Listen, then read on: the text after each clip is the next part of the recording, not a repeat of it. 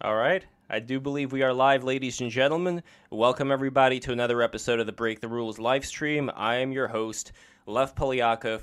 We're doing it again. I know you guys are starving for the Yarvin, and we have Curtis Yarvin back with us today with the great and powerful Counterpoints.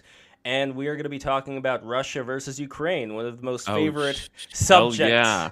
One of the most favorite subjects in BTR history. All the amazing episodes full of love and kindness and friendship that we've had based around this wonderful topic. But I'm going to start it from a very particular thing, from a article that you yourself wrote, Curtis, which is from the Gray Mirror. Everybody make sure to subscribe to Gray Mirror. It's called Ukraine. That's graymirror.substack.com. Gray with an A, the American way. And I'm yes, Curtis it is. Yarvin.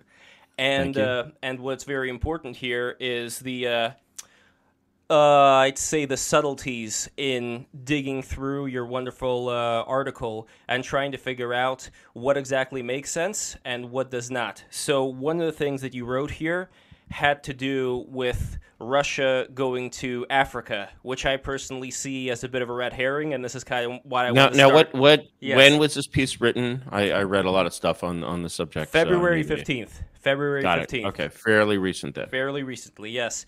So this part, when you were talking about Russia going into Africa, I believe it was kind of, at least from my perspective, a red herring. Because you mentioned Moldova and you also mentioned Georgia, but you saved kind of Africa for the piece de resistance for people to kind of gaze at. Just my assumption. I could be completely wrong. Because Africa is pretty distant in the minds of a lot of people compared to some of these other countries. I mean, people know what Africa is, but in terms of the culture and all that, it couldn't be further away. Sure. I mean, do we want to go into what Wagner Group is doing in Africa? Do we... Not necessarily right now. I want to focus on the straight and narrow, which for me is what exactly happens if, let's say, Ukraine loses. Because this has been a big thing for me, where if you're talking about, well, Africa, who cares, let them go into Africa or whatever. But then if we actually take a look at something like Georgia has access into Turkey. Turkey's not nuked up, and that could be a passage into Europe. And Moldova, even easier for talking about a passage into Europe. And that's been always the big concern for me when it comes to, if we leave morals aside, if we're talking strictly realpolitik over here, what needs to be prevented, in my opinion, is Russia getting further amounts of rest if, let's say, the war stops for a bit of time, and then starting to encroach again and again into Ukraine, then eventually getting Ukraine, then into other parts of Europe, because I really don't see them stopping. So that's my position, but I want Counterpoints to also talk about where he stands, and then yourself, Curtis, and let's get it on. And everybody be sure to like, hit that bell, subscribe to Break the Rules, the greatest podcast series of all time. Anyway, Counterpoints, go right ahead. Yeah, so I mean, I think we might have hit upon this last time if we were talking about needing a dictator or American empire or like the limits of government and all that kind of stuff last time we talked. Basically, a lot of people can accurately, I think, point out that America is like a transnational corporate, $65 trillion if you include all our allies hegemon. And that's what we're really defending. We're not defending the integral borders of Ukraine. We're not defending the integral borders of the United States. So that's what we're really going after. Can I object to that just slightly? Sure. My slight objection to when you talk about hegemon, you're using sort of the language of a critique of authoritarianism, of monarchism, really, and you're talking about sort of the United States and its empire as a unitary actor. In many ways, because you have a political language for sort of attacking monarchy and not for attacking oligarchy. And so it's sort of more correct to call it sort of a non-hegemonic hegemon, because it's sort of the rule of this transnational civil society that we're all kind of vaguely familiar with. Does that seem about right? Yeah, and I mean, we can get into the details of that. Davos, but just whatever, right?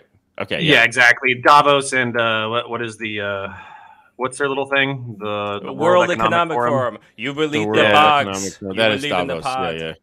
Yeah. So eat the bugs, you'll own nothing, and you'll be happy. Blah blah blah. Sure. And you wouldn't get to there's drink no this. center. You wouldn't get to drink There's this no delicious center raw anywhere. milk. By the way, this is completely raw milk from the local cow, and the Davos group does not want you to have this because this will give you superpowers. But anyway, and also it's non-pasteurized. In a month or two, he'll be rooting for Putin. It has this effect. Just give it time. Like the milk. Okay, so then it becomes a question of balance of power between like this multi-power world, how you view elites. As a matter of fact, I was thinking about creating an essay about this, and then it's also how do you view Russia? So like a lot of the countries or whatever, they position themselves as like anti-imperial because they're like resisting the WEF, world hegemonic classless, not classless, but transnational polite society or whatever. So it's a question of whether or not you buy that and whether or not you view it as like exhausting the power of this giant nefarious super organization. And that's really what I guess I want to get into is like whether or not it's good or bad that we have a $65 trillion transnational unelected organization that's kind of running things. And then also, do the people who are standing against it, are they actually like these, David and Goliath characters where they're David standing against the evils of the world, or are they really just selfish, ruthless bastards who just don't want to bend the knee? So yeah, we can start there. Okay. Let me take sort of those two perspectives in together in a way, because I think your perspective, Counterpoints, sort of has almost a Chomskyan kind of flavor to it, which we'll get into. Whether you would attribute that or not, I sort of smell. I'm kind of get into the kind of Chomskyness of it. Whereas Lev, are you familiar with the concept of domino theory? It's a Vietnam War era kind of idea. Once we let them get into Laos, they'll get into Cambodia, then they'll be in Thailand, and then they'll take India. Et cetera, et cetera, et cetera. And we recognize domino theory as a kind of retread of World War II theory. And, again, I'm hearing the sort of kind of Putler theory of Putin.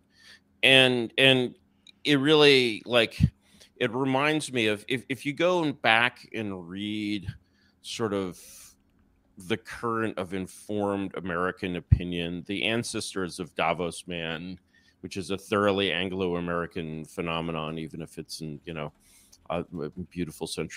beautiful Western Europe. The American ancestors of the international community in 1940, by which I mean people like Dean Acheson and George Marshall,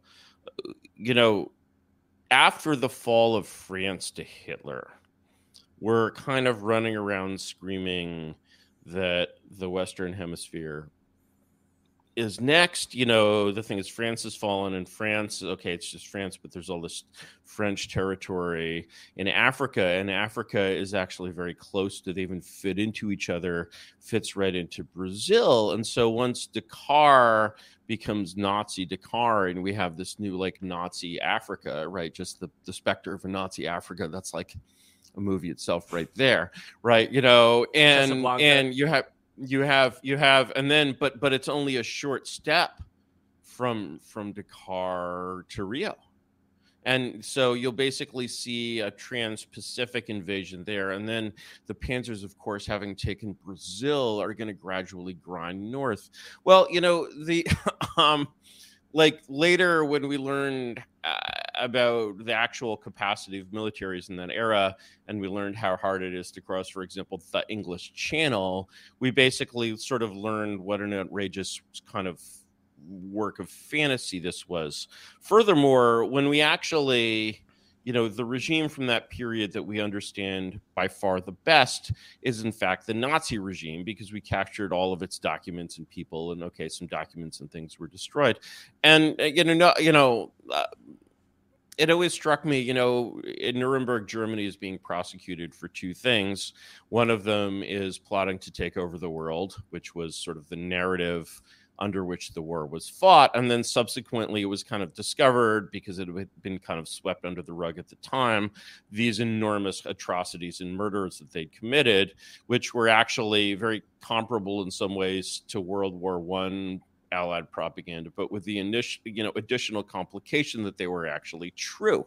And so it was a while before sort of the concept of the Holocaust as a specific ethnocide kind of came into vogue. But, when we talk about Hitler's many crimes against humanity, we are on the firmest historical ground. However, when we talk about Hitler's plot to conquer the world, not one single trace of any such plot has ever been found. There was certainly a plot to conquer Eastern Europe. And one of the reasons there was a plot to conquer Eastern Europe is one of the reasons why sort of the kind of integrated plan of Hitler, who was kind of a nut, who was very much like a 4chan Nazi in some ways. He's really a figure completely out of his time. He's not like most Nazis are like kind of a Nazi stereotype, but Hitler is just this art fag basically. And why this works though is that under all the sort of muddy bad poetry rhetoric of Lebensraum, Germany has a very specific strategic problem if it wants to be an equal in a multipolar world. This is a world that has been disappearing since Waterloo, essentially. If Germany wants to be an equal in a multipolar world, as it is on paper, it needs to be self-sufficient in food, and it is not self-sufficient in food unless either Eastern Europe is a satellite of Germany, or it is not a satellite of an alliance opposed to Germany. And so there's this very strategic objective in basically conquering Eastern Europe, which is not really matched by any strategic demands on Brazil or panzer divisions on the Rio Grande or whatever. And so moreover, so when we look at basically Lev's, hypothesis of not only, do we have to look at domino theory and kind of, the dominoes in Southeast Asia did fall, but they didn't fall all the way to India, and then Yeah, can I counterpoints. Counterpoints got a counterpoint.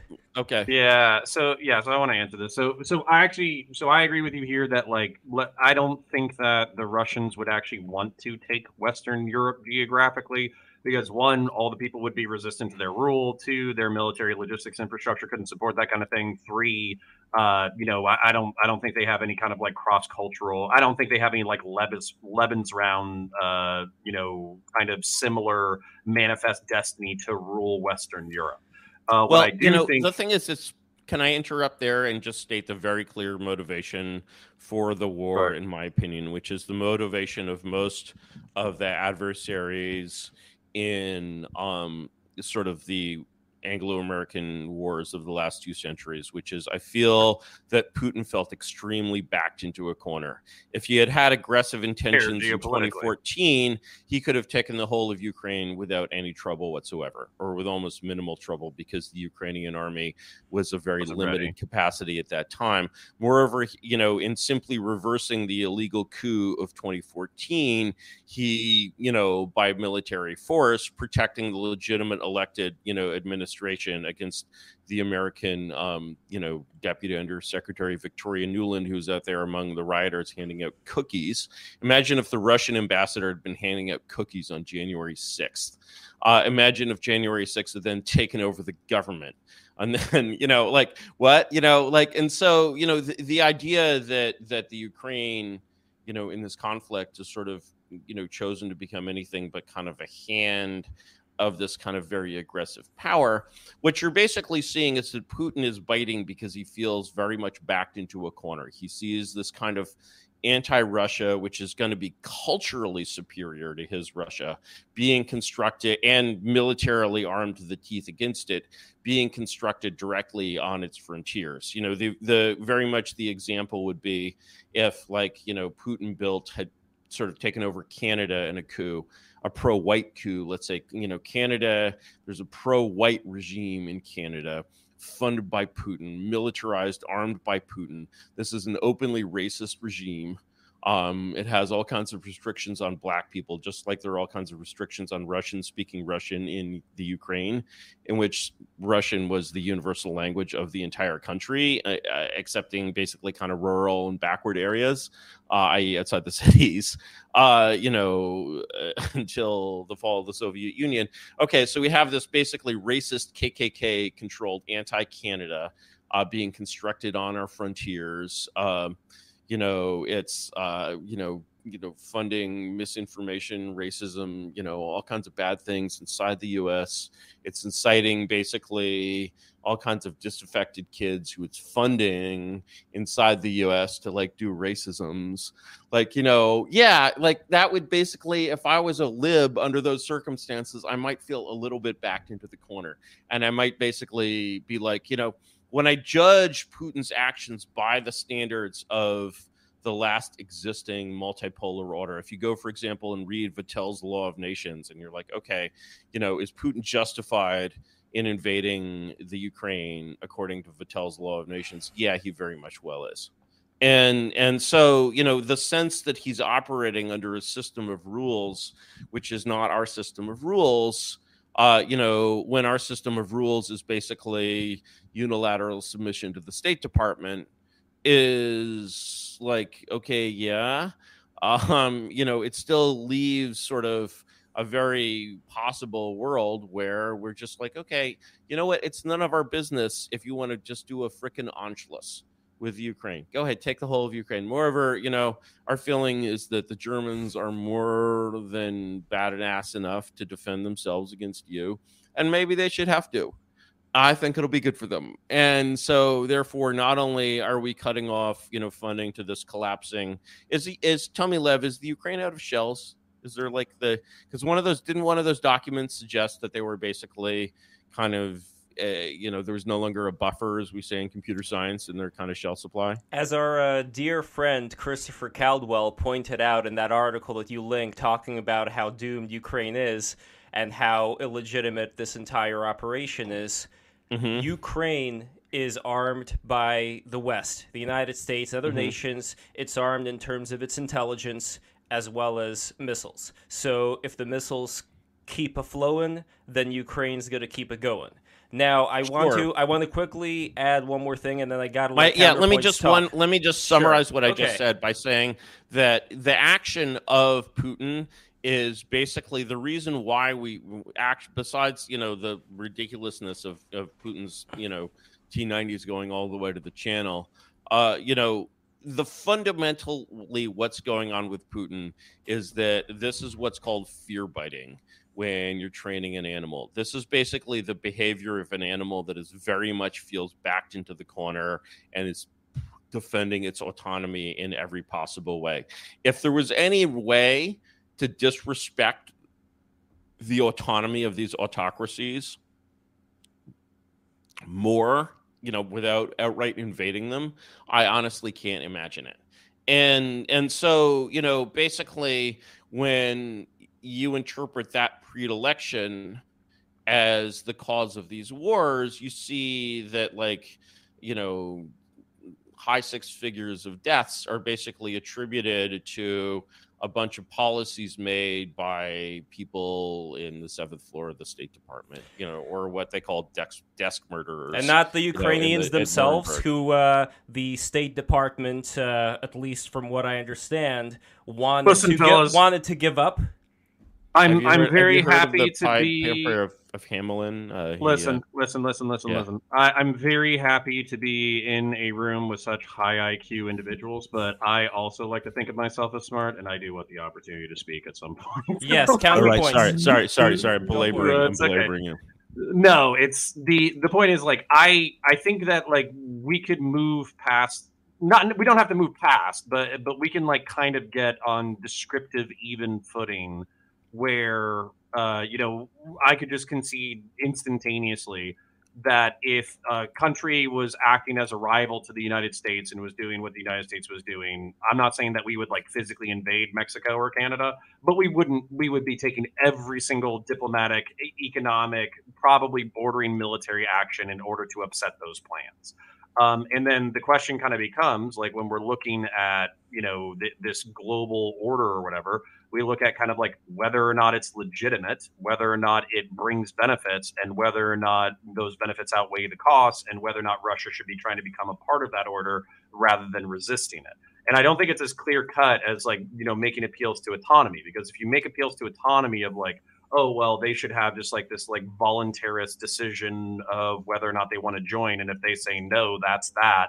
And we just have to respect their sovereignty after that. I don't think that's how, global geopolitics has ever worked. I think that people have machinations about what they plan for the world, and they try to implement those machinations, and other people have counter machinations that they try to implement, and so on and so forth. So just to give you the steel man real quick before I let you go, just to give you the steel man to the dominoes theory of like Western Europe falling to, Russian, fucking Soviet era tanks and shit. I don't think that's possible or even probable.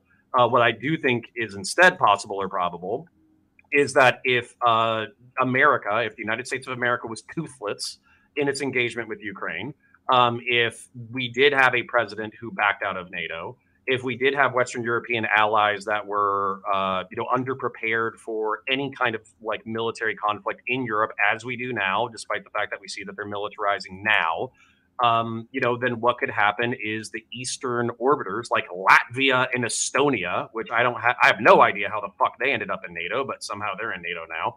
You could see those guys say, well, we feel the wind shifting. We know the United States isn't going to back us, and we know that Western Europe isn't going to back us. So as a result, we're going to open up more aggressive military and diplomatic and economic relationships with Russia.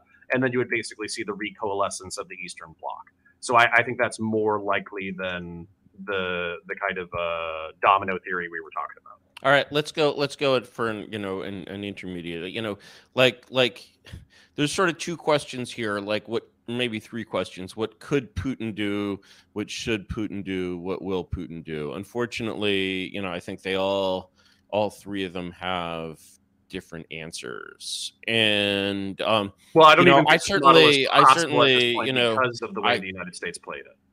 First of all, I'd like to inquire, Counterpoints, when you use this word ally, and I'm wondering in what sense you mean the word ally. Do you mean to imply that there's a kind of symmetry there, or do you view the word ally as in some sense a euphemism for a word like, puppet or satellite? And if you don't think of it as a euphemism, can you identify other cases in which it is a euphemism, or do you feel that the word is never a euphemism? Because you refer to the word empire and so on and so forth. Yeah, so I think that there's willing and unwilling nations who have their own interests. So, for instance, I think Ukrainian nationalists have their own interests. I think Ukrainian citizens have their own interests when it comes to whether or not they want to join the global hegemonic empire of the United States. And by and large, I think their answer is pro. The reason why I think it's pro is because I could bring up the examples that you're thinking of or that I'm thinking of when you say, are you thinking ally or are you thinking puppet? When I think puppet, I think Afghanistan and Iraq. I think of Afghanistan, which fell in 11 days after the United States left it. And I think of Iraq, which they basically ceded 50% or 30% of the country within a few months of some dudes in pickup trucks showing up with AK-47s. I would view those as corrupt puppet regimes.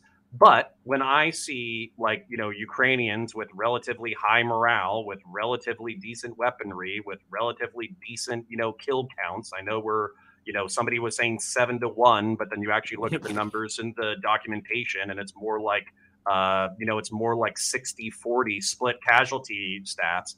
I think that, Ukraine could surrender at any point and prove your puppet theory. I don't think they have. Well, does your theory of motivation extend to wartime Japan and Germany? Because, the citizens of those countries were both very, very enthusiastic about the battles that they were fighting. They really believed in them. And then when the power over them was changed, their minds were changed. And so the thing is, I feel like your sort of political epistemology always treats public opinion as a cause. And when you always treat public opinion as a cause, you're kind of going to miss all of the forces that treat it as an effect. When we say, for example, that the, Ukrainians, believe in their fight, as did Confederates and, many other losing forces in the past, one way to ask the question of, first of all, like, if we don't think of public opinion as a sort of magic connection to God, which is kind of the sort of Yankee Puritan way of thinking about it, kind of in the democratic, tradition, we're forced to ask where it comes from. And where it comes from, when we're tracing where public opinion on a matter is important, as, for example, should we have a war with the Russians, or should we surrender to Russia? That's obviously a choice that the Ukrainians had. Incidentally, as you may know, Zelensky himself was elected on a peace platform. You realize that he was the like, no, let's not have a war with Russia candidate, which is somewhat ironic. And what he found was that he could not resist the collective force of both the very violent, Azov, to his right, and Victoria Nuland to his left. And so, but he could have evacuated at any time, though. That's the other thing. They gave him a chance to run, and he didn't run. Yeah. I mean, we should, So what was that? Was that like Victoria Nuland, like grilling him in the background, saying, "Well, you're going to pretend." Maybe he likes to be. Maybe he likes to be on TV. He certainly hasn't been shelled. And if you said Ukrainians, for example, on January 1st, 2022, are you familiar with the Monty Hall problem? No. It's like this famous intelligence test. Like there's a 3 doors. And, between, behind one of them is a sack of gold, and behind the other 2 is a goat, and they open one door and you see the goat. And then you're like, okay, do you change your mind? Right. So imagine it's January 1st, 2022, and you are the people of Ukraine, and you are granted omniscient wisdom, and you see that you have 2 obvious choices you can take. And one of them is to take the path that you are currently on, and this path will lead to the devastation of your country and hundreds of thousands of deaths. And you can see that the other path, you don't know what it is, but it probably involves becoming a tributary of Russia, and thus you will fall under the rule of Putin and a bunch of like track-suited corrupt thugs, and rather than a bunch of Harvard-educated corrupt thugs, which had a lower rating in Transparency International before the war.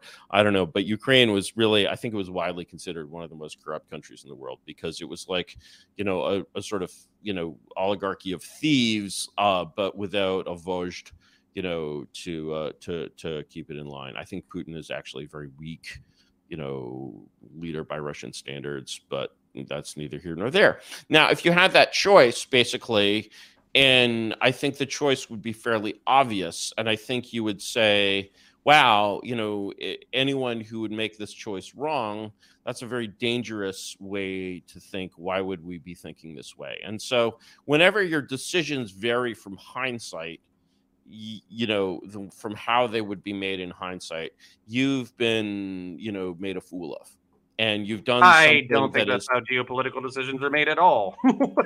Wait, what? Like, I'm not saying this is just logic, man. This has nothing to do with how decisions are made. It's basically a way of defining.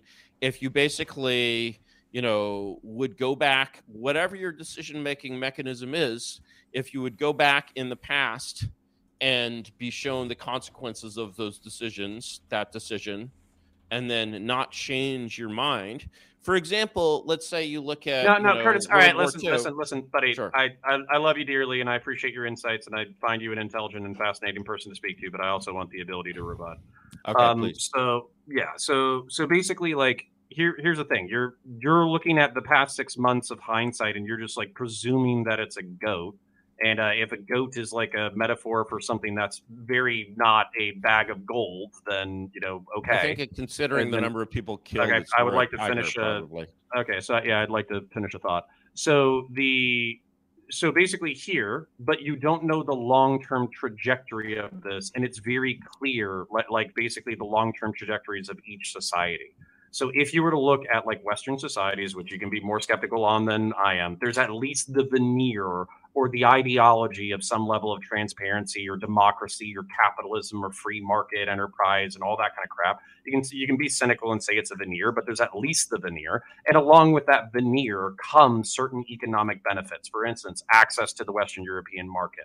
Now, it does come with some negative things. Like, so for instance, there's lots of gays and blacks and browns and all that kind of stuff, that come along with free market capitalism and the liberal hegemon. But all in all, people enjoy pretty decent quality of life. So, for instance, like I'm talking to you on a computer while playing video games, and I just eat, peanut butter M&Ms that were harvested from some poor slave bastard in South America that's a part of this global hegemonic market. Versus like, I don't know, eating like potato fucking soup schlop before I schlup off to like some Orthodox fucking church to pray to like Putin. So my point here is that like we can like very cynically weigh that all the material benefits of a relationship with the West, but it actually does necessarily impact people's lives and the way that they interact with the world. And these are positive and negative. I'll wrap this up, I promise. So basically, like you're saying, like, okay, well, the Ukrainians have been bamboozled because they look at, 500,000 dead or whatever, and there's, 250,000 or 300,000 dead Russians or whatever. It's been a disaster for everybody. The southeastern and southern part of the country has been absolutely fucking devastated. But we don't know what this is going to look like in 10 or 20 years. 10 or 20 years from now, they could have been stuck in a fucking shitty orbit with a kleptocracy, like a shitty feudal Russian fucking empire that is still being a kleptocratic fucking shithole 20 years from now, whereas the Ukrainians could be, well on their way to gay luxury fucking LGBTQ low birth rate jerking off in the fucking pod capitalism. So basically, like, and you can look down that future and see all the necessary negatives of it, right? But at the same time, just because like our overlords are pushing us to jump into the masturbation machine as they pump bug paste into our veins, as they put like a low level of opiates in front of us, and we watch, if you've seen Idiocracy, we're watching a loop of "Ow my balls." That doesn't actually mean that that's the future of the Western world. That can be the extrapolated future, but I don't think that's actually the future. Well, all I could say is that I've heard that was amazing. Like that has to be like the transcript for that has to be like taken somewhere. Like that's this is a historic rant. All I can say is that you've heard of the concept of a trolley problem, right? I feel that I can think of better like justifications for killing 500,000 people. Like I feel like if I had to justify killing that many people, like I would want something that sounded maybe a little bit stronger, especially than the conclusion that you kind of wind up with. A luxury, right? world. And so this may be like a minority opinion that I have here, right? I'm not sure how readers. But again, we're looking at kill 500,000 people and get the gay, bug paste. With the gay bug paste thing. With the gay bug paste thing, though. So I gotta point out something that you're loading here. Okay. So when this is something that leftists do that kind of frustrates me, where they'll talk about like all the evils of capitalism and all the dead people and all that kind of stuff, and they'll just like they'll spit out the number and they'll spit out how like Iraq, perfect example, like 1 million dead in the Iraq war, right? But the thing that they're not mentioning is that like 90% of the casualties in the Iraq war were interethnic, interreligious, like rival factions slaughtering the shit out of each other, and not the United States walking up and executing Iraqi civilians for shits and giggles. So there was a moral choice on behalf of all the belligerents that it's okay to go up to the helicopter view and take a look down and see like, well, the United States causes conflict, everybody's dead as a result. But when you actually go down to the ground and you talk to those people are saying like, no, like we were Sunni, we were previously in power, we've been dispossessed, Shia militias came to our neighborhood, they started slaughtering us. Yeah. what you're saying, Counterpoints, is You know where that I'm going. basically, yeah, right. Were you in Iraq? Were you? Yeah, I Yeah. deployed during the surge. What you're basically saying is like, it's, this is a trolley problem right here, and what you're saying is that it's fine that you like laid the tracks and like built the trolley and like released the brakes and set the trolley going, but like Haji is driving the trolley, so it's fine. Is that like? No, because basically what's happening is you have the United States trying to build like a trolley while a bunch of Hajis are, building their trolleys, and then all the I apologize for trolleys using that word. I shouldn't do that. No, on it's your fine. podcast. And then they're It's slamming so into each dated other. that I thought that no one would have dipped, but No, it's fine. But then like the trolleys like slam into each other and turn into shrapnel and like shotgun blast into like exterior crowds and stuff. And you're just like, I could have just left the Ottoman Empire here, and it would have been fine. Okay, but exactly. You're just like, you're like, this is, you have to fuck with it. Like, just this is a real question. This is okay. This is a real question though. So for instance, like the Ottoman Empire was like the old sick man of Europe or whatever up until like the 1910s and all that kind of stuff. And if you look at like the history of like the 19th century and 18th century of the Ottoman Empire, it's all like the interethnic, interlinguistic, and interreligious, like tribal strife that's rotting it out from the core. Who is already stoking? You're basically repeating Anglo-American propaganda from the late 19th century. Who is already stoking those fires? Who, for example, there's a great essay by the British historian Elie Kaddouri, who was a Baghdad Jew. It's in a book called The Chatham House Version. And he takes this very interesting take on the Armenian genocide, which must be particularly poignant coming from like a Baghdad Jew. He's, of course, which is a community that like so many of these fucking communities no longer exist. As George W. Bush said, "Nice job, Brownie. Heck of a job, Brownie."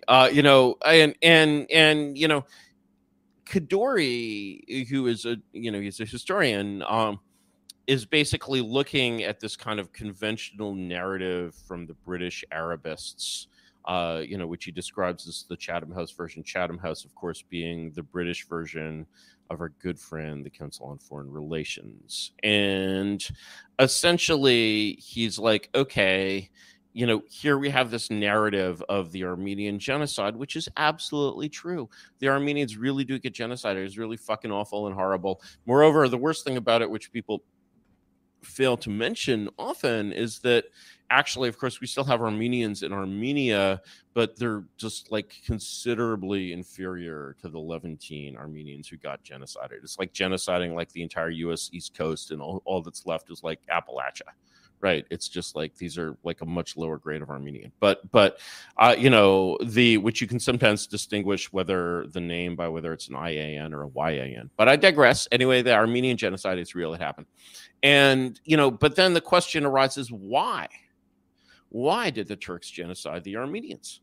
Did they just wake up one morning after having lived with the frickin' Armenians who've been there for 2.5, millennia and be like, God, I can't stand these goddamn Armenians?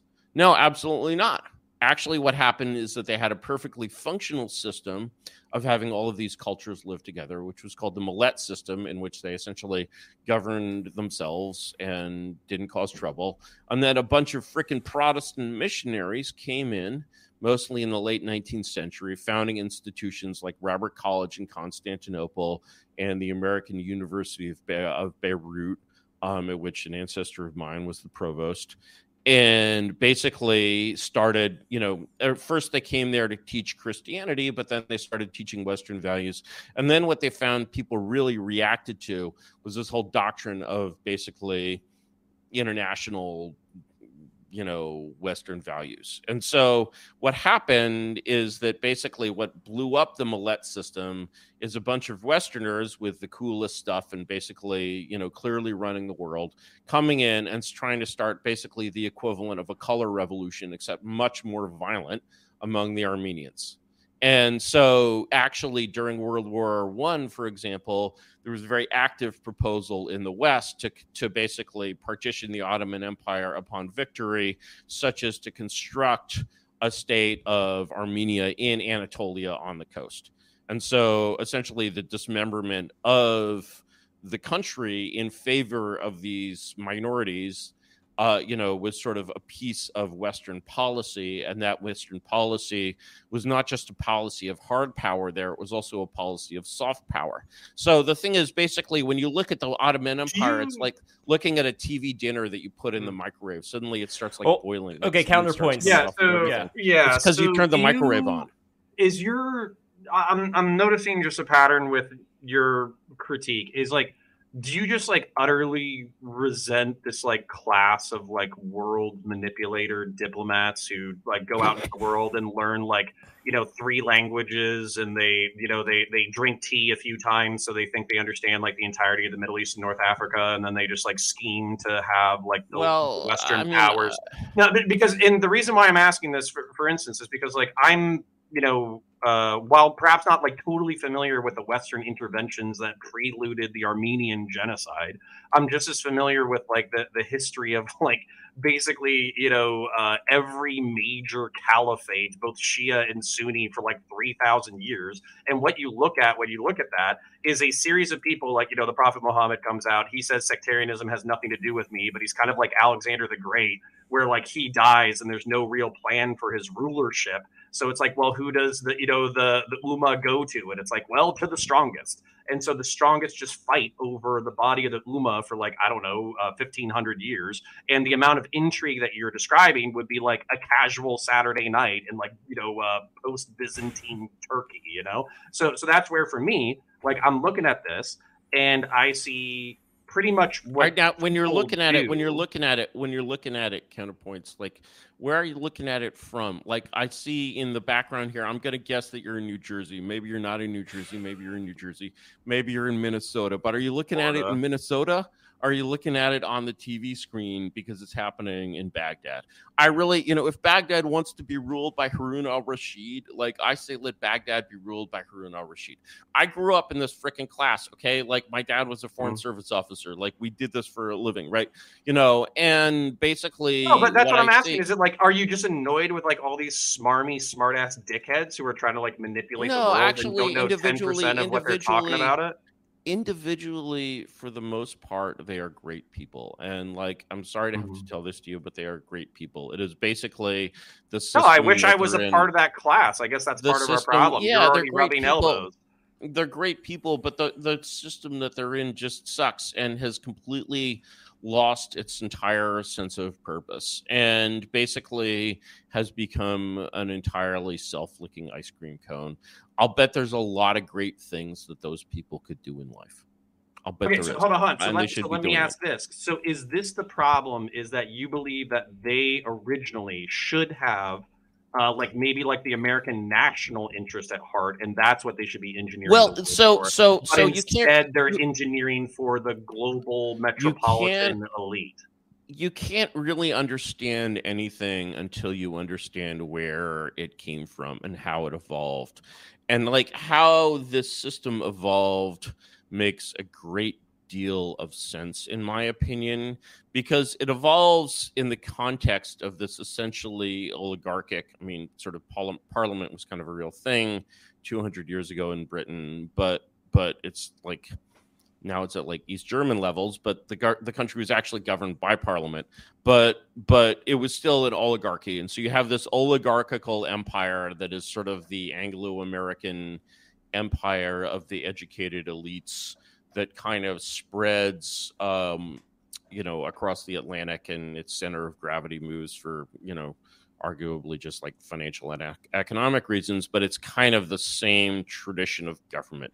And where this method really arises, sort of the farthest you can trace it back is the Monroe Doctrine, which is actually a piece of British foreign policy.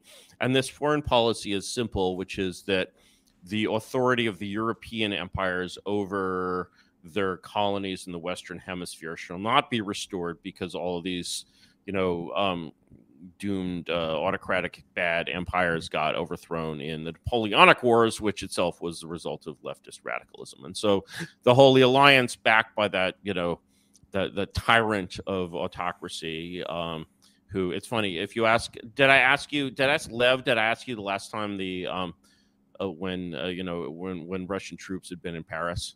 right? So Russian troops are in Paris, basically. The Tsar has it's 1815, and then Lord Canning, George Canning, basically is the foreign minister, and he says, you know what, we're not going to restore these colonies to you. We're going to have revolutions there.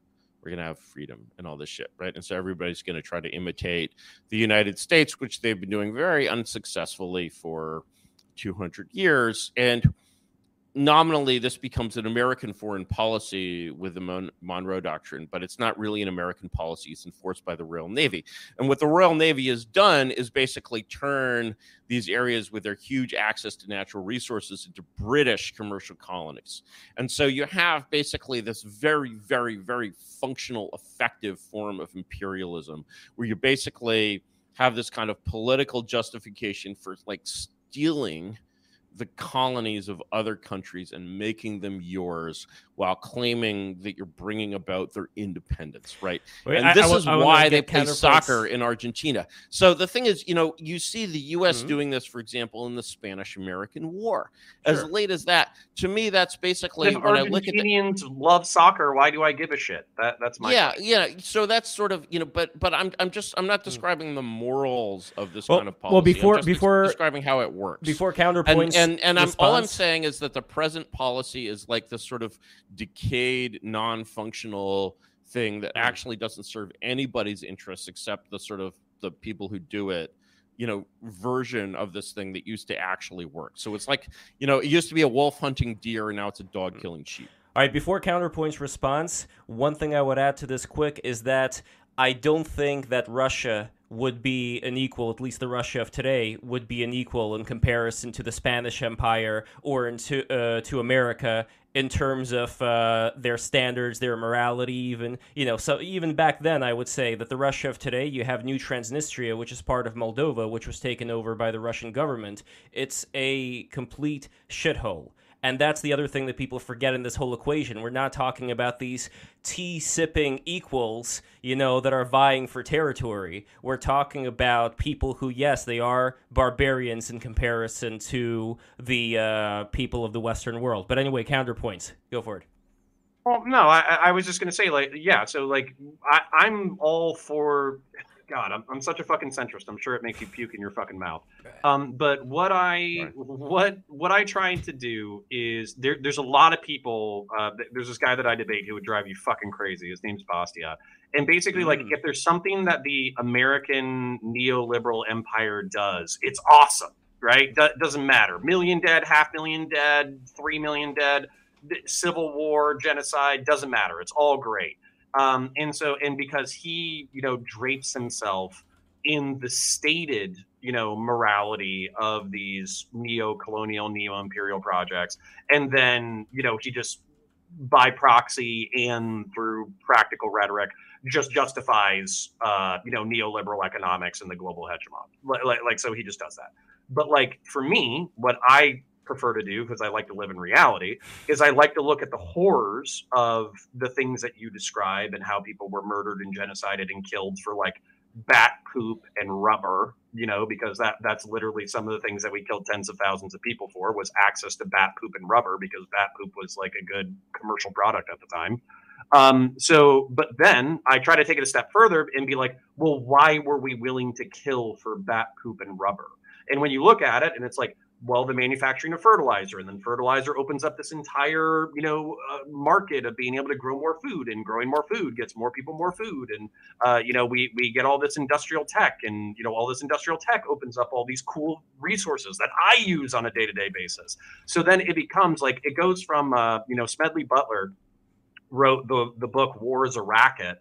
And a lot of leftists really enjoy it because it's basically this total indictment of the military-industrial complex during the late 19th, early 20th century, and how we're basically the security enforcement arm of a neo-commercial imperial project. And but I'm looking at it and I'm just saying well, this opened up billions or trillions of dollars of economic activity. At that time, the racket actually worked. And so the thing is, basically, that wasn't Smedley Butler's opinion or any of the opinions of the people on the ground. Smedley Butler, just started going to like the wrong parties with the wrong people in Greenwich Village or whatever. Yeah, he started hanging out with a bunch of socialists. He's basically kind of repeating the lib propaganda of his time. So it has a kind of truth to it, but sort of not really. And basically, when you look at U.S. imperialism before 1940, especially kind of before the so-called good neighbor policy, which is another intimation in the early 20th century of late 20th century policy. But when you look at basically classic U.S., for example, the U.S. occupation of Haiti, most people don't know that there have been multiple U.S. occupations of Haiti, but the Marines ruled Haiti for about 15 years in the 20s and 30s, and basically left an actually genuinely well-functioning Haiti. And so you might say that basically the U.S. intervened on the side of United Fruit or whatever the fuck. You might say that the U.S. intervened not only for its own national interests, but also for the private interests of the greedy top-hatted barons involved. Okay, there's definitely there's always a little bit of truth in sort of lib propaganda, but you have to cleanse yourself of even that truth and then kind of accept it back in the terms that are actually sort of not misleading, and so it is true that, for example, the old policy of the U.S. in Mexico, the old imperialist policy, was to support the Porfiriato, the rule of Porfirio Diaz and his científicos, and then essentially when early progressives got into power in Washington, they decided that regime should not be able to renew itself, and thus you should have a civil war. And in that civil war, the sort of the lib forces and the commie forces in the U.S. would be paralleled by a proxy war in Mexico between Carranza and Villa. And of course, the candidate of the old regime, Huerta, who had no friends at all, and that was the last period of real order in Mexico before the Mexican Revolution basically destroyed fucking everything. Moreover, another instance of this policy, which in the 19th century, we already see purely destructive versions of this policy. One of them before I was going to say order was Maximilian. So sorry, go on. Well, okay. So my question is, I'm trying to figure out what makes the old things good and the new things bad. So, for instance, for every yes, I can explain this. Yeah. So, just to articulate my point for the people at home who might not know where I'm going, during we colonized the Philippines for a while, and I would say that there was a lot of things that you could point to that were positive, where we instituted democracy and literacy programs. It's and blah, blah, blah, blah, blah. Monty Python, Life of Brian kind of stuff. What have the Romans ever done for us? Remember that? Unfortunately, I haven't watched Life of Brian, although I do promise that I'm old enough to know a good chunk of Monty Python's work. But the point being, that was a Gen X dad moment, I guess. But go on. Well, so what I was going to say is that but there are just as many horror stories during that time period where we were dipping our bullets in pig's blood, so we would tell the Moros that we were sending them to hell, and we basically told all the civilians hey, you can come into this area because in 48 to 72 hours we're going in that area, and every single person who's in that area is getting shot. Mm-hmm. There's plenty of moral horrors from that time. I don't think anywhere near as many people were killed in all of that stuff as in the war in the Ukraine. Really, when you stop being able to fight a guerrilla war, then you shouldn't fight a guerrilla war, and that means you shouldn't have quantity would not be my moral judge, because there's very obviously so many different factors through which death and killing can be evaluated, and quantity is very rarely a good one. So what is it? Quantity? Is that the primary? Well, I don't know. I mean, how do you feel about the firebombing of Dresden? What's your view on that? Or even the atomic bombing? It was probably unnecessary, but I understand the anger that made it happen. Okay, you don't want to no, it's the same. How that it's sounds the same if you turn it around a little bit, what? suppose the Nazis had won the war, and then later it turns out, well, it's kind of did away with the Jews, right? And then you're just like, well, it happened. I was unnecessary. I understand how angry we were at the Jews who were trying to destroy us. No, but there's a, but there's a level, like explain Mhm. that to like the 8-year-old girl who's like being boiled alive by like, let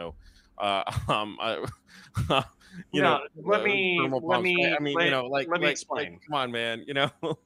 So let me I explain. just, it doesn't. It's not a good look. Like I. So just there's a don't know. moral. Well, then I'll explain it. So the moral weight of killing has to do with like necessity, utility, total war versus just war, and then what technology permits you to do as far as like limiting casualties, right? Like that. That's pretty much where it's at.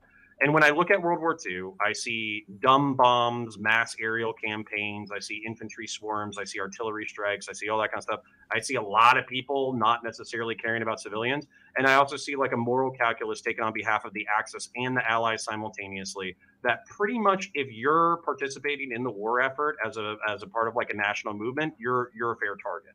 So like we bombed the shit out of plenty of civilians who were supporting the industry of the Nazi regime, and we killed those civilians knowingly. But the reason why Dresden is like a moral exception to that is because there was no real industry to speak of in Dresden that you could justify it as a legitimate military target, even if you're going to kill civilians. And the argument that I've heard is basically like you have all these rural Germans who have largely been able to pretend that the war doesn't even exist because their life hasn't changed at all in the past 5 years. And we're sending a fucking message to these people. Fuck you. There's a war going on. Millions of people are dying, and you're partially responsible because you're being complacent with the war effort. Yeah, I think that's fucked up. I don't think children. You should put that on. I was about to say maybe you could put that on a smaller bomb for like the 8-year-old girls that would only kind of inflict some burns, maybe first, second, maybe third degree burns. But when it comes, but hold on. So right? I just like the weirdness of the way the 20th century approaches this insane question and just the insane what's your total answer? Guilt. My answer how do you approach conflict and power and government and who rules and all that kind of stuff? So when you look at the world order that really preceded this world of 19th and 20th century democratic international law, which basically led to these sort of patterns of diplomacy, which sort of boil down to kick the dog until it bites, then declare it a mad dog and shoot it. That resulted in so many children boiled alive and so on and so forth, and we shouldn't forget, by the way, the sort of Evian Accords, policy that, left the West. I want to hear your answer, but I also have to. Sorry. Okay, I'm not going to launch into. I'm not going to launch. Wait. Just to be clear, what is Counterpoints objecting to? Okay, so I'll be brief so you can still make your point. So for instance, during the medieval period when we had these nobles that were leading us and all that kind of stuff, I'm pretty sure that during the War of the Roses and all that kind of shit, they tied family members to each other, shot one of them in the heart with an arrow and threw them into the river so they both drowned. I don't look to medieval warfare as the pinnacle of human morality. Also, I'm pretty sure when we took Jerusalem in 1066 and shit, didn't they literally just put the entire city to the sword? What the fuck are we talking about where we're looking back to medieval or noble society and there was a more chivalric or higher level of warfare or conflict or sparing civilians? I don't know what you're talking about. I think I'm mainly, I think sort of the kind of pinnacle of European thought in the multipolar order comes from essentially the 16th through the 18th century. I know this sort of period seems, when you look at it through the fisheye lens of the present, you're 16th century, 11th century, some century, it's not now. It all looks like sort of one point. But I promise you that, I'm aware of the so tell me what makes it morally different. Of the Albigensians. So let me go back and basically describe the international order, sort of Westphalian multipolar order that existed before the kind of current Anglo-centric unilateral order.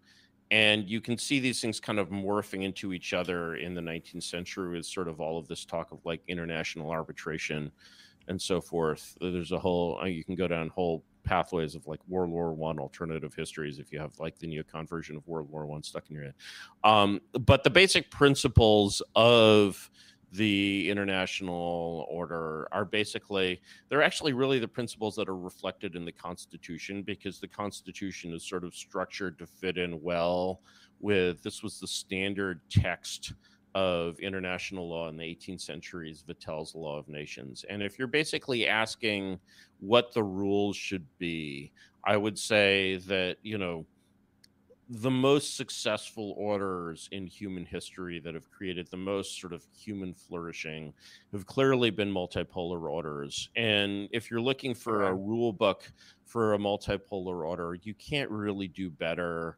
than this kind of classical international law. And, you know, can I just explain briefly like the principles of this law and kind of how? Yeah, no, I was literally about to ask you why.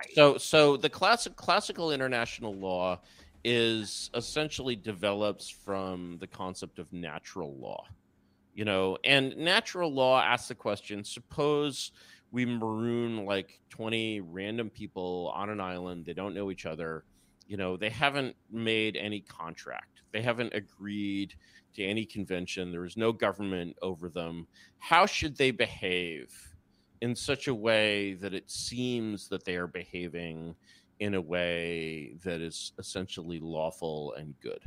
And, you know, whatever way that is, you know, the rules that dictate that way are the rules of natural law. So thou shalt not kill, except maybe in self-defense, is clearly like a natural law. And a society in which thou shalt kill, but only on Thursdays, it would be a very strange and unnatural society with me so far. So basically, the natural law of nations says that essentially nations are independent actors stuck with each other on the same planet. And this is sort of the way in which those sovereign actors, which are always conceived in a unitary way. And I feel like there's a lot of rhetoric that you use that kind of does this weird, you know, not just you, just sort of conventional rhetoric that sort of does this weird kind of, you know, Mote and Bailey thing with that, where it portrays very non-unitary actors, like the American Empire is very unitary because they are like unitary in name, you know, whereas, you know, it's sort of the way like Hamlet will refer to like the King of Denmark as like Denmark, right? You know, and you're actually referring to an institution, maybe in some cases you're referring to a party.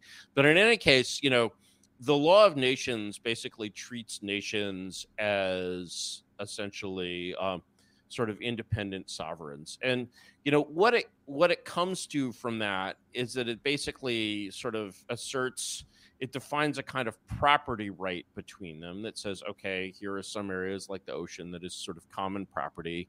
Here are the rules for the ocean. And then here is what to do when nations have a dispute.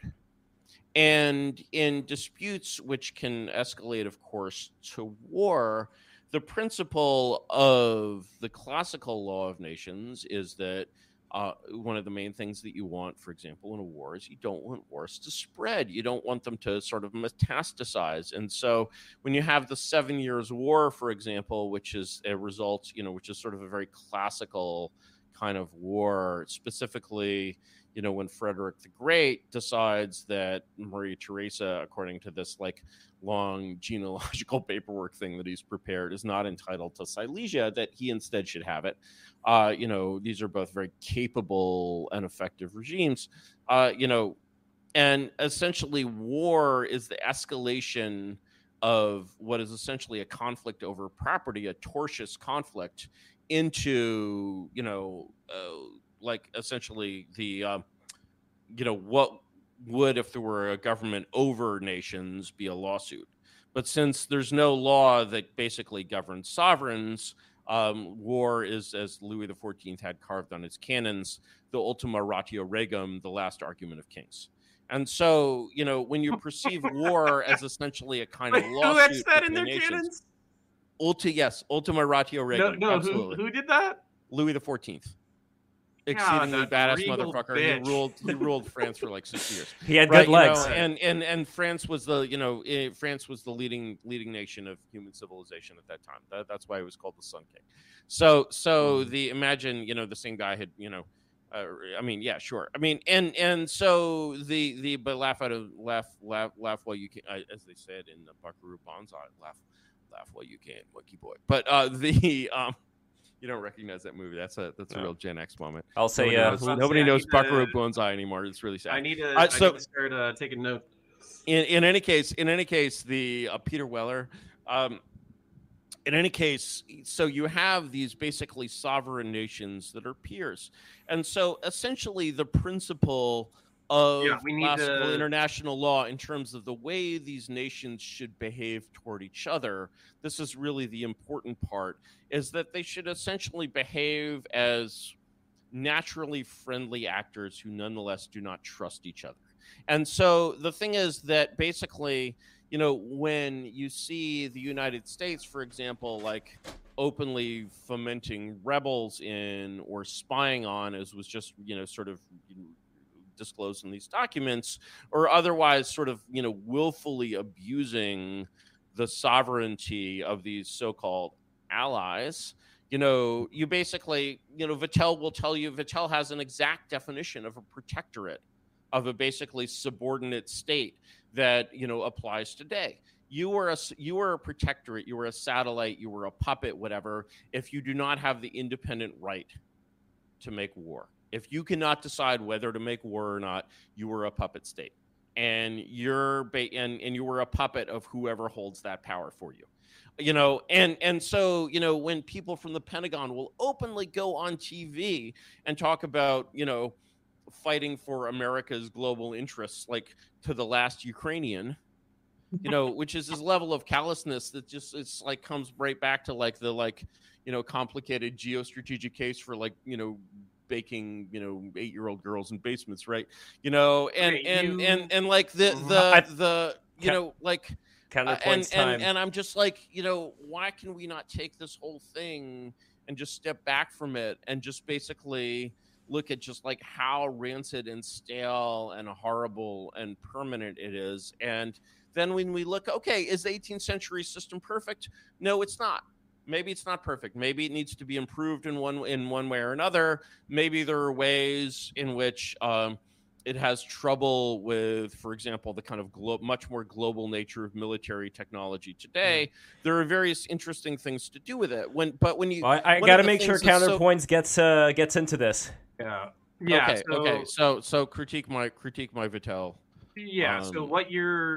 So I'm one of the first things that you were saying when you first started articulating the view, where I immediately saw like the conflict with global hegemonic liberalism or whatever. Which let's face it, you can view this as a I view it as both simultaneously. You can view this as the veneer and the moral justification through which war profiteers use human rights as an excuse in which to interfere in the affairs of their neighbors. It would be so much better if it was war profiteers, because it would mean someone was turning a profit. At least some motherfucker would be turning a profit. Now I'm dead serious. Now it is just if the profit is being turned, something in some way is going right. That is much more than you can say for the U.S. occupation of Afghanistan. Hold up. Are we ignoring like Halliburton and KBR and all those like defense contractors who were making like $500 for a laundry bag? That's not where the policy is coming from. No one at state is like secretly working at Halliburton. Halliburton will definitely do all the work, and it will, charge you a cost plus contract or whatever. But where these decisions are coming from is frickin' kids who, were got into the Obama administration because they watched The West Wing every day when they were 14. This is like drama kid occupied America. I'm totally not kidding. This is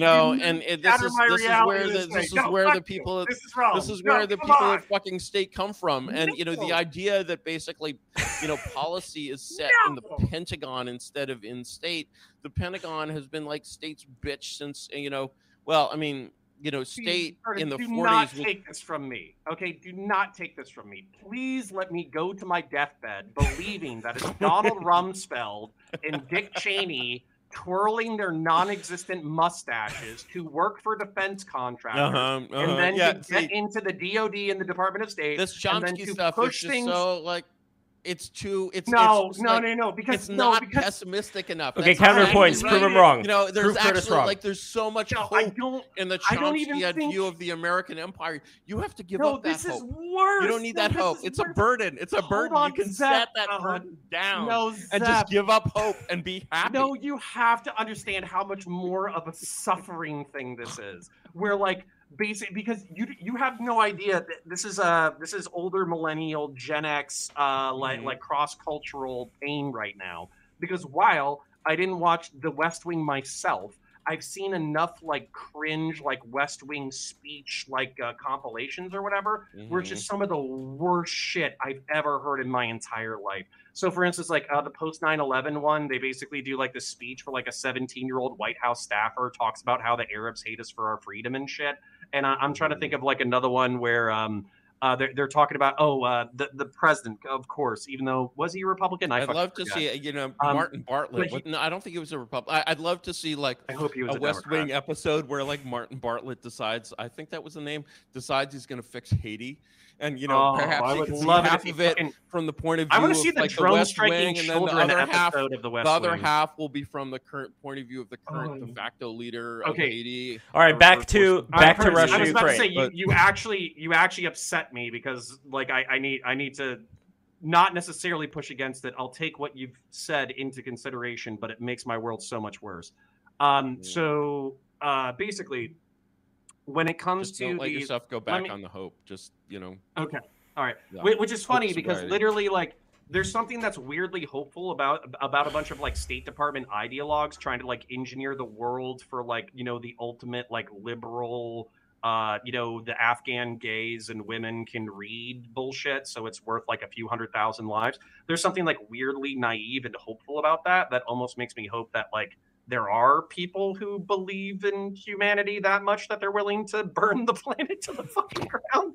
But I don't know, man. That's weird kind of hope. At the same time, hope is like porn. Everybody's into something. I guess. But then that's my thing is there has to be some kind of root pragmatism where a State Department staffer goes to a reading program in the middle of Afghanistan, and he sees girls with melted faces from fucking acid and shit, and he goes, oh, turns out me pushing my culture onto other people, despite me still thinking it's good, has dire consequences for other human beings that I didn't calculate. The best way. I do need to. I will listen to you, but I do have to give you the liberal calculation against your Westphalian nationalist calculation. Okay. I was just gonna say the best. You can go on with that. I just wanted to say the best way to sort of administer that lecture. I mean, this is very similar to a kind of denazification, problem. No, actually, what your staffer should find is that one day he wakes up and his credentials don't work when he logs in, and he goes to the building, and the building is locked, and there's police tape around it, and then he goes back and tries to log in again, and he gets one of these domain has been seized warnings. When your illegal steroid site has been shut down or something, and then he goes to check out the building again, and there's just a big hole in the ground. And later he gets that's what you want from the department. Later he gets a check in the mail that is basically his accumulated retirement pension, big check courtesy of the Federal Reserve, which can print dollars. And then in the mail also, here's where we get to the girls with the burned faces. He gets a DVD, and he has to watch the DVD and write an essay about it. And if he can do so successfully, and this will also put his name on a list, by the way, if he can do so successfully, his retirement will be bumped by 25%.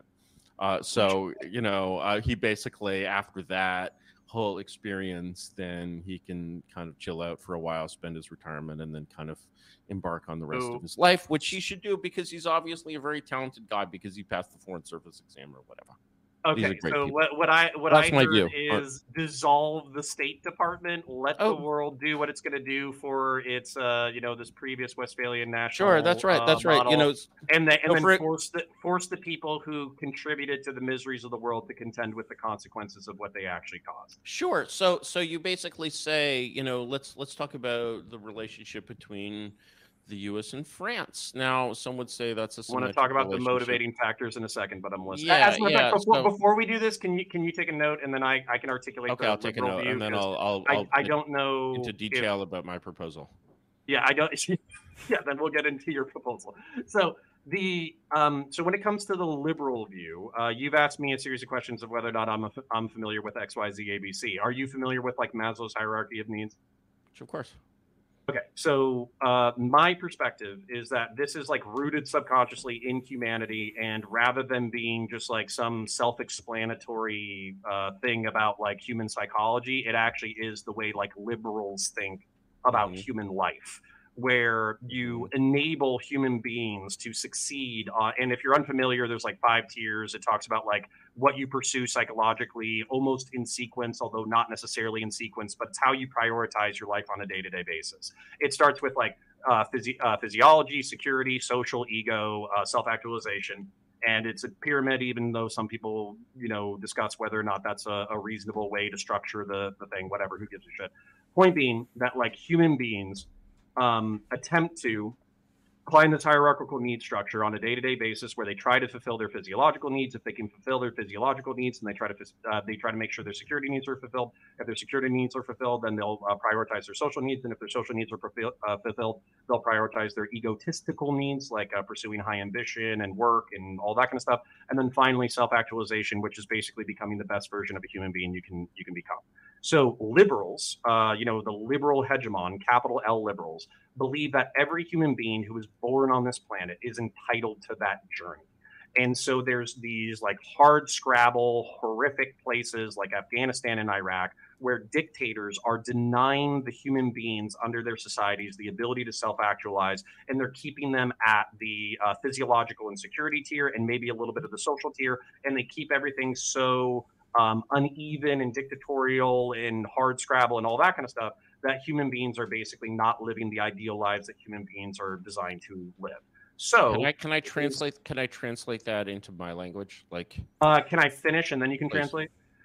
So basically, it is the job of the liberal hegemonic order to reach into these dictatorial, desperate, despotic regimes, bring them into the global economic fold, so they have access to gay porn and fucking PlayStations and Xbox, and then by having access to the free global market and liberalism and all that kind of bullshit, everybody can become their best gay, trans, straight, And this is so to awesome that if we kill Muslim tons, self. and this is so awesome that if we go It's worth a full few hundred fledged thousand outlaw, lives every decade. well, that's just one country, dude. I mean, have you heard of the decolonialization of Africa? Right. I mean, the man, yeah. So okay, we're But do you first of think all, that's like an accurate assessment of the way that their mind works? First of all, then yeah, it's an accurate assessment in this sort of interestingly twisted way. Okay, yeah, I think the death toll from this pattern of thinking is actually solidly in 9 figures, but like leaving that aside, the pattern of thinking itself is very interesting, because as you were running through the the pyramid of needs and going through each step, the actual ancient Egyptian pyramids today, they were clad in limestone. So when you imagine the Great Pyramid, imagine it in like shining white limestone. The Old Kingdom is just awesome. And then at the top, the very top of the pyramid, which is of course been stolen long ago, what's called a pyramidion, like a golden pyramid that shone, that just like from which the sun must just have been an amazing sight to see these things. And I was thinking, you have this pyramid of needs, right? And what is the pyramidion? What is at the top, of this pyramid of needs? And I think that, the answer is very, very clear. cocaine. And so, when you basically for a certain class of people, absolutely, yeah. And so sorry, I shouldn't be laughing at my own joke here, but I think it's pretty fun. But in any case, the thing is that, like, I don't think if you basically put cocaine in the water supply of the Ukraine, and they're all like Slavic cocaine, right? Sorry, that wasn't my idea, but they're all like basically, yeah, of course, like, could you get, Ukrainian nationalism works, can motivate the people.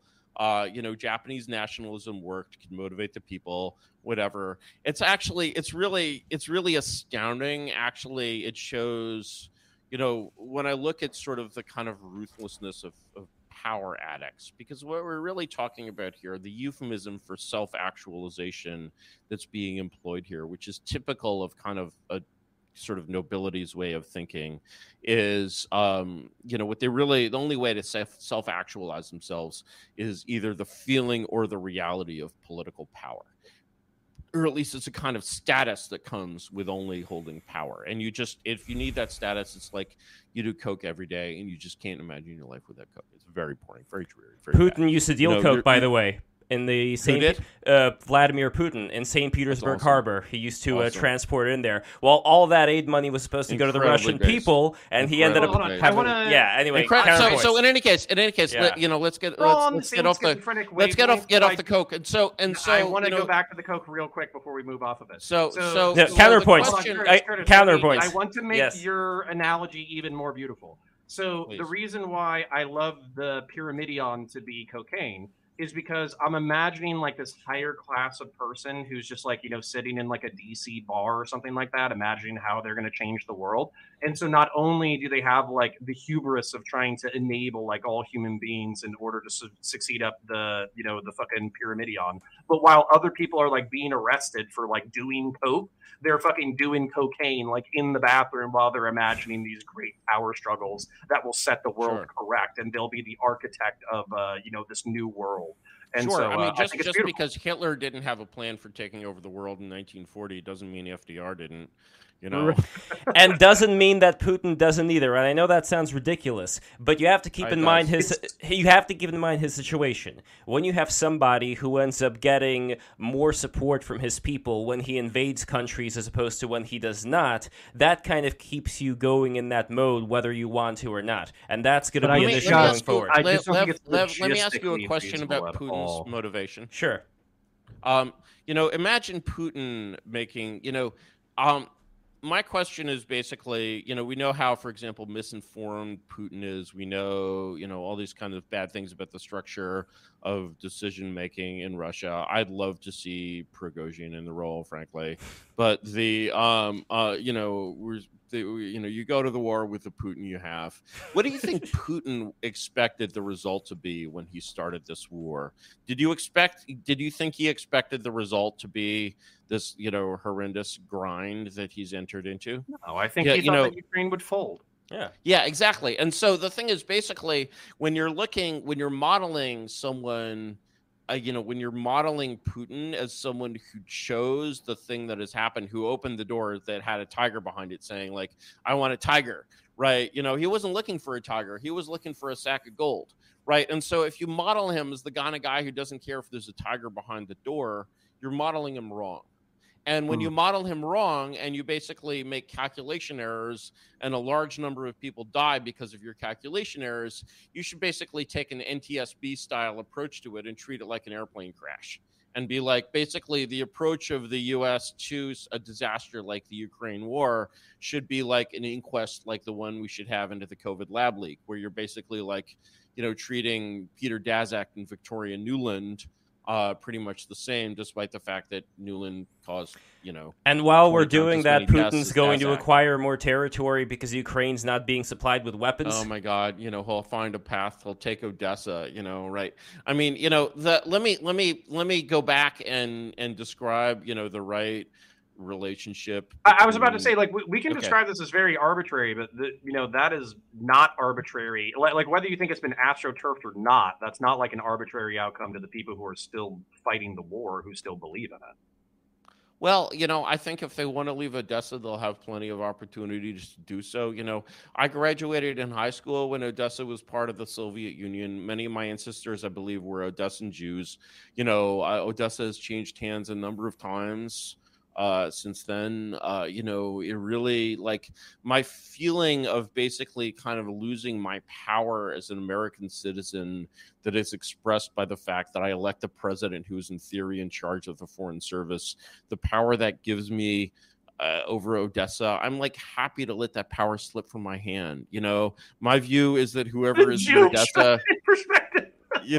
like my Listen, I'm playing the hands I'm dealt, okay, King? I'm just my here for the long perspective run. is that Odessa should be owned by whatever best armed goy is in the region of Odessa, except if the Israelis want it. When I mean, right, that'd be then they are the rightful, and they could go north, they could go hard, right? If the Israelis want to go up against Russia, I'm just like the Jews inside of the Azov battalion would not take kindly. Let's get on camera. That's right. And I was about to mention the like utter disgustingness of using the Azov battalion. Not that I like freak out about, oh my God, neo-Nazis, but like the funniest thing about that is sort of the willingness, and about sort of kind of liberal nationalism in general, is about the willingness of these like ruthless purblind bureaucrats to simply use any force, no matter how ostensibly inimical to their values, to basically produce the result that they want to need. It reminds me of this famous case that I always cite in the Rand Revolt in South Africa in 1922, which is a literal communist-run labor strike among workers in the gold mines. And they're carrying signs saying, "Workers of the world unite to keep South Africa white." And that's sort of the that's kind of what Victoria Nuland is doing by sponsoring the Azov battalion.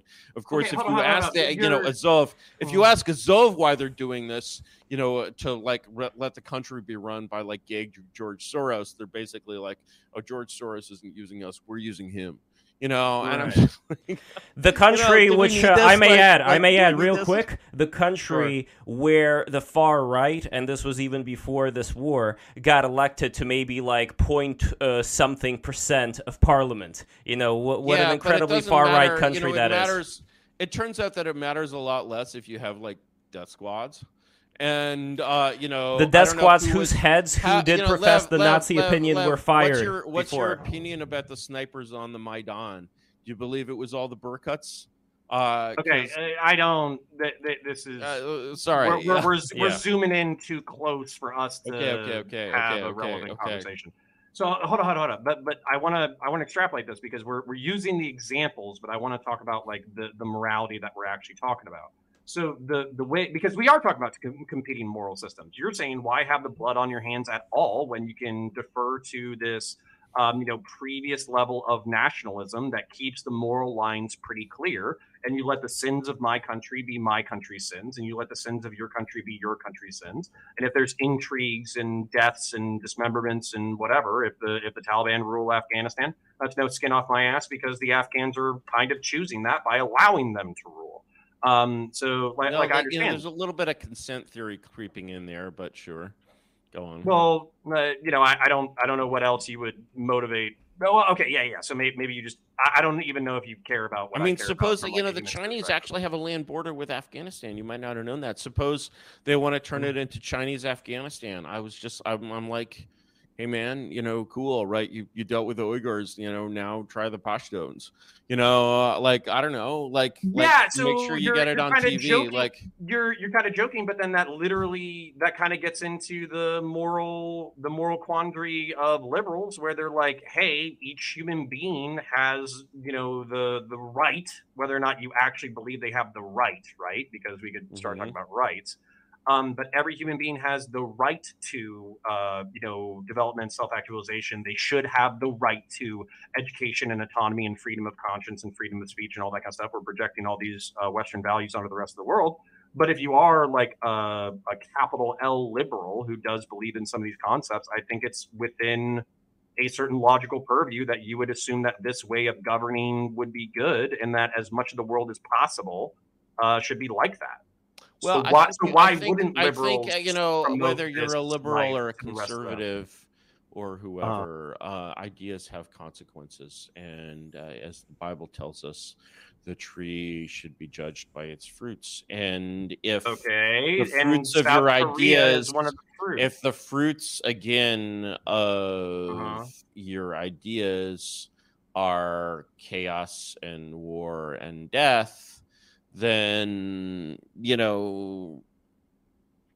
like maybe you should think about that. What you see when you look at the wars, when you look at the wars of the European wars of the 17th and 18th century, you see that these are wars that do not recall the behavior of primitive savages who, murder civilians upon victory. These wars are what's called cabinet wars. Death and destruction is generally limited to the combatants. Cities are not, there's no mass murder is a thing, especially mass murder of civilians is a thing you see very, very sporadically and in small quantities in Europe, basically since the Christianization of Europe. Okay, the Vikings certainly pull some shit, right? The Romans, Julius Caesar, has no respect for human rights, but the rules of war are generally followed. And so you're basically taking a world that invented the rules of war and you're saying, well, okay, your rules of war, whatever, but now the rules of war and the law of nations has to give way to the law of liberalism. And the law of liberalism seems to be, number one, the world is governed as an empire through soft power from London or Washington. And number two, anyone who resists this empire will be crushed, either by sanctions or perhaps by fire and the sword. And, to me, that just doesn't seem very different from the choice offered by many empires throughout history. And then we ask, does this empire govern its nations well? And you're like, let's take the case of, okay, suppose Putin does go to Paris. Suppose he goes all the way there. Suppose he goes to the Channel. I would like him to stop at the Channel.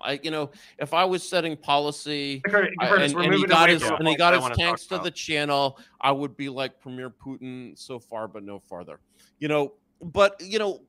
Let's imagine.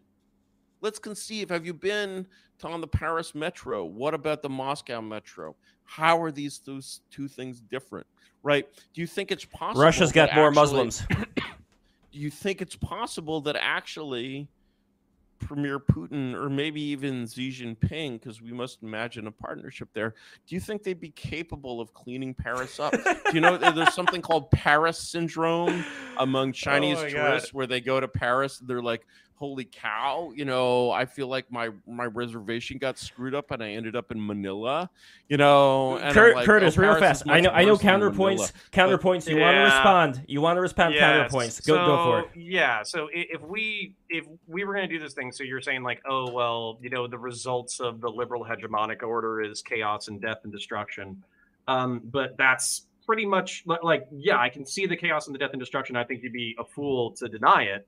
But I also see, if you look at the stats, which maybe this is all liberal fucking psyops or whatever, but if you look at the fucking stats, and if you look at life expectancy, death from war, death from disease, access to this, that, the other, global poverty rising up, the amount of wars that even occur in the first place, the per capita fucking deaths as a result of these things. All these things have been trending down the entirety of the 20th century, which is basically correlated with the rise of the liberal hegemonic order. So how do you I'm glad there was a few 100,000 people dead in Iraq, therefore at least you achieved construction is morally bankrupt. At least you achieved your global empire, and at least the wars, to conquer this empire are over. I think the empire provides pretty shitty government.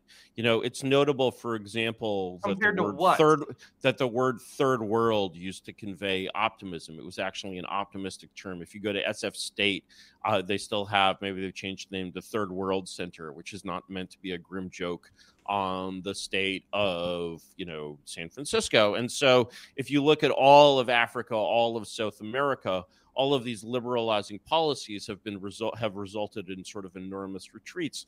Then, if you go, for example, and go to the New York, everyone in the New York Times, it's a website, nytimes.com. They recently had an article on El Salvador. You've probably heard of El Salvador, and its new where they arrested President Dukele. Yeah, right, and the New York Times is just like, well, the president has 90% support, and the country is a totally different and much better place. But what will this do for democracy? And I'm just like, but, hold on, I gotta respond to this unless Counterpoints responds first. No, I absolutely want to respond to it, but I'm waiting for him to arrive at the point, because if you're looking here's the thing, like we're moving between like two conceptions of liberal. Okay, so when I'm thinking of the liberal hegemonic order, I'm thinking of like liberal with a capital L. I'm thinking of like 18th century, 19th century, like free market philosophers trying to figure out what the world is going to look like either without kings or with kings in a significantly reduced role. That's what I'm thinking about. I'm thinking about people who are trying to like take as much governmental power as possible, either through republicanism or indirect democracy and all that kind of shit. And they're trying to like create the ultimate utilitarian society that maximizes freedom and material well-being for all kinds of people. What you're I'm not saying like intentionally sneaking in there, but what I'm kind of hearing is a different kind of liberal, which is, I think of like pussy ass fucking progressives who don't have a spine, who can't, like they see like somebody covered in like, MS-13 tattoos, fucking like raping and murdering people in the street. And they're like, well, what was his childhood like? Maybe we should get him into a rehab program. Or they see somebody like shitting on the street and they're like, wow, this is such a beautiful and vibrant city. Like, I don't fucking, I don't associate like or want to back those people philosophically at all. I think they're fucking cretins. I think that the way that like I would compare power of like the liberal hegemonic order and the militarization and all that kind of stuff, the way that I would compare power to you, where I say like, look at all these autocratic societies that are fucked up for X, Y, Z, ABC reason, is the same way that I would talk to them. And I would say, you're not exercising enough power because you're so scared of blood and shit and getting your hands dirty that you'll basically allow the entirety of society to collapse before you even get uncomfortable at all. So for me, it's about like the even and proper distribution of power and its exercise, rather than saying that there's a binary choice between like progressive liberal degradation and fucking authoritarian fucking dictatorship. Which, by the way, if I could snap my fucking fingers and become like turn the United States into like a Singaporean fucking civic nationalist, pseudo weird authoritarian but also libertarian state, I would do that. But I don't think that there's a lot of appetite in the American people for that. Wait, before Curtis responds, Counterpoints. I can't help but think that your microphone is not the one that you think it is. Just tap on it. I want to make sure it's the right one. I could be completely... Is my volume low? Yeah, it's not working, so it was a different mic that was being used this whole time. It was still good, that's why I didn't say anything, but please switch to your perfect mic, and then that'll be even better. All right, I'll shoot people in the face, but I'm shooting people in the face, so I might need a second to swap. But basically, I used a program called NVIDIA Broadcast, and I did add a setting to it, so that could be it. But I'll double check that it's not this mic momentarily. No problem. And also, before Curtis responds, I just want to say that one place where I see this nice balance happening could be in a future Ukraine and Poland and other alliances that are going to occur in the Baltics and Eastern Europe, because a lot of these places, you could say that they were vaccinated by communism, by the USSR. So unlike the pussies on the West, they actually have a bit of experience what happens when things go woke, which is why I'm actually holding out on those countries being a better example of where things could go. But anyway, Curtis, your response. Yeah, I mean, you're sort of kind of dividing this natural phenomenon in half, and you're saying I want the good half and not the bad half. And the things that you're associating with the good half are not particularly, in my view, things from the good half. They're simply the absence of bad. And so when we look, for example, at the mindset behind the French Revolution, we clearly find that the French Revolution is caused by liberals and then continued by radical Jacobins. And we find the same events, we find the same effect, of course, in the Russian Revolution. And so we kind of can't help but, evaluate the actions of the liberals because their results rather than their intent. Okay, because but how do you when look we at Western Europe? wait, because clearly when we compare the regimes of Louis XVI and the regimes of Robespierre, we find that the regime of Louis XVI was far more liberal in the way that you like. Furthermore, one of the things that you're doing is you're basically crediting all of these things that are obviously simply the results of peace and good order to liberalism with a capital L. You're simply describing the absence of Bolshevism there. In fact, science and good order did very well. Science and literature and good order did very well under the authoritarian regime of Elizabeth I. It did perfectly fine among the Tudors and the Stuarts. The Royal Society is founded, under the Restoration. Furthermore, even extreme authoritarianism is not at all inconsistent with science. One of the things in engineering, especially, one of the things that I like to mention about the strange thing that we have in Washington is, even though that it's there are many agencies of foreign governments that are sort of really, in a sense, agencies of the U.S. government. There's also an agency of the U.S. government that is actually a little transplanted piece of the Third Reich, by, of course, which I mean NASA. And so we literally just took the Nazi space program and used it to put an American on the moon, right? And that Nazis, of course, there are no Nazis at NASA today. I'm not saying it's not a coincidence that Nazi and NASA sound so similar, but there you go, right? But in any case, when you one of the things I like to quote on this subject is if you know a book called a writer called Stefan Zweig. He was an Austrian Jewish writer under the Austro-Hungarian Empire. In some ways, the Wes Anderson film Grand Budapest Hotel is inspired by Zweig. Nice. And Zweig, when he's basically describing the sort of paradise of order and progress that he existed in before the war, is describing the completely authoritarian Austro-Hungarian Empire. And so when you basically credit liberalism, come on, man, you can't bring up an example like that where I'm familiar with the shit, because basically what we're talking about while we're talking about the order of authoritarian Austro-Hungarian Empire or whatever, that was the same society that created Hitler, because the Austrians were being fucking persecuted and they were being told that they couldn't speak Austrian. Austrian is German. And Hitler was a product, of Austria, of course, after. Excuse me. No. Okay, yeah. The Germans were, the Austrians were fucking prohibiting Germans from having civic seats and also speaking German and all that kind of shit. And that bigotry was what fucking Hitler basically put as one of his major fucking. The Czechs were discriminating against Germans in the Sudetenland, but of course, German was always kind of the national civic language of Austria. But when I look at Vienna before Vienna in 1905 to describe this as a sort of doomed society that doesn't have science or art or anything, this is one of the cultural and scientific capitals of the world. I'm not going to be, and it doesn't have any of your precious democracy. It doesn't have any street crime. It doesn't have any homeless tents on the street, right? How can you basically, anyone from any place in the present world look at Vienna in 1905 and say, oh, because we've invented antibiotics and you hadn't invented antibiotics yet, even though we have freaking screaming insane homeless beggars in our streets, Okay, hold on. And our catalytic converters keep getting stolen. Okay, right? Counterpoints has a counterpoint to this. Okay, so what we're doing is we're comparing sins and virtues. and that's what we're really doing here. You have certain virtues that you hold up in society, I would say, that are different than mine, that you view as more important.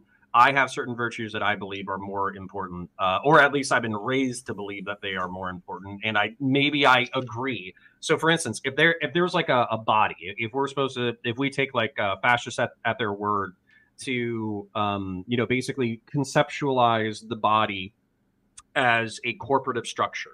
So something that is capable of working in harmony with multiple different pieces and components, but ultimately sharing the same goal and hopefully some level of homeostasis.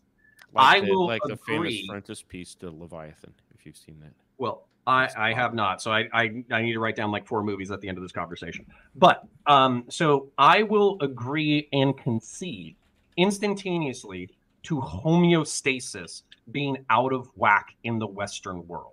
So if we were looking at it as a corporate body, I believe that we are infected with a virus or a bacteria or a disease. The woke mind virus. That is out of whack. Well, I think the reason why we are infected with the woke mind virus is because we have a upper class, a brain that is actively choosing to feed its body exclusively fast food and junk, and doesn't feed it vegetables and fruit and all that kind of stuff, and look at the rest of the body as a part of itself. So if I was to take this Raleigh out of the analogy phase and into like our real phase, I feel like the ruling class of the United States of America views the rest of the country as cattle. They are cattle to be force-fed and to be entertained and to be slovenly, taken care of in the worst way possible, so they can work 40 to 60 hours a week, so profit can be extracted from them, so then in turn they can raise a new generation of serfs to work in the fucking industrial perpetual motion machine. That's how I think our upper class views There's a little too much Chomsky in that, but I basically agree. Okay. So then I think what's happened, though, is that because we haven't taken care of our body, we have become immunocompromised, and now we are being corrupted by what I would view as like leftist infiltration. I would view it as a bacterial infection or a virological infection or whatever. But that's what very, we're doing, can I explain? What we're doing is we are fighting a culture war in which we're trying to use, penicillin or antibiotics or antivirals or whatever in order to kill the woke mind virus. But my critique of the upper class is that if you don't feed your body vitamins and nutrients and vegetables and all that kind of shit, the virus is going to come back. So it doesn't matter if you win the culture war if you're setting up the conditions that are ultimately going to destroy the body in the first place. So, and sorry, let me just wrap this up and put a bow on it. If you talk to me about that, I am totally fine with that. But what I am saying to you is that the brain being separate and thinking of itself as separate from the rest of the body is part of our problem. So giving more power to the brain is not my solution. And sorry, I'm still listening, but I got to let a dog out and turn on a fan. I'm getting hot as fuck in this room. Holy shit. And while I have the floor, everybody, knock the hell out of that subscribe button, like button. Be sure to click the bell. That's very important. And also, I know this is a shameless self-promotion here, but Curtis, I have also started a Substack. It's called Lev's Lens, my lens on all the happenings in the world. And I'm going to be doing a little write-up of this conversation after the fact as well. So everybody go to levpo.substack.com. Subscribe to my Substack too. So anyway, Curtis, your response to Counterpoints. Well, I like your metaphor because I find it illustrative in a way of this kind of hopium that I feel like you're smoking. And I'm competing with liberal West Wing dorks, so I mean, apparently, yeah, I'm not that's even right. The most That's right. And so the thing is, basically, you're just like, here I am next to an intellectual, like meth addict who thinks that's, this disease is actually good, that it's not a disease that, meth makes him thinner, kind of thins out his crowded teeth, gives him energy, right? And so next to a meth addict, you're sitting there, you're puffing your hopium, you're not like breaking into cars and shit. Life is pretty good, right? But the thing is, you're still smoking. Okay.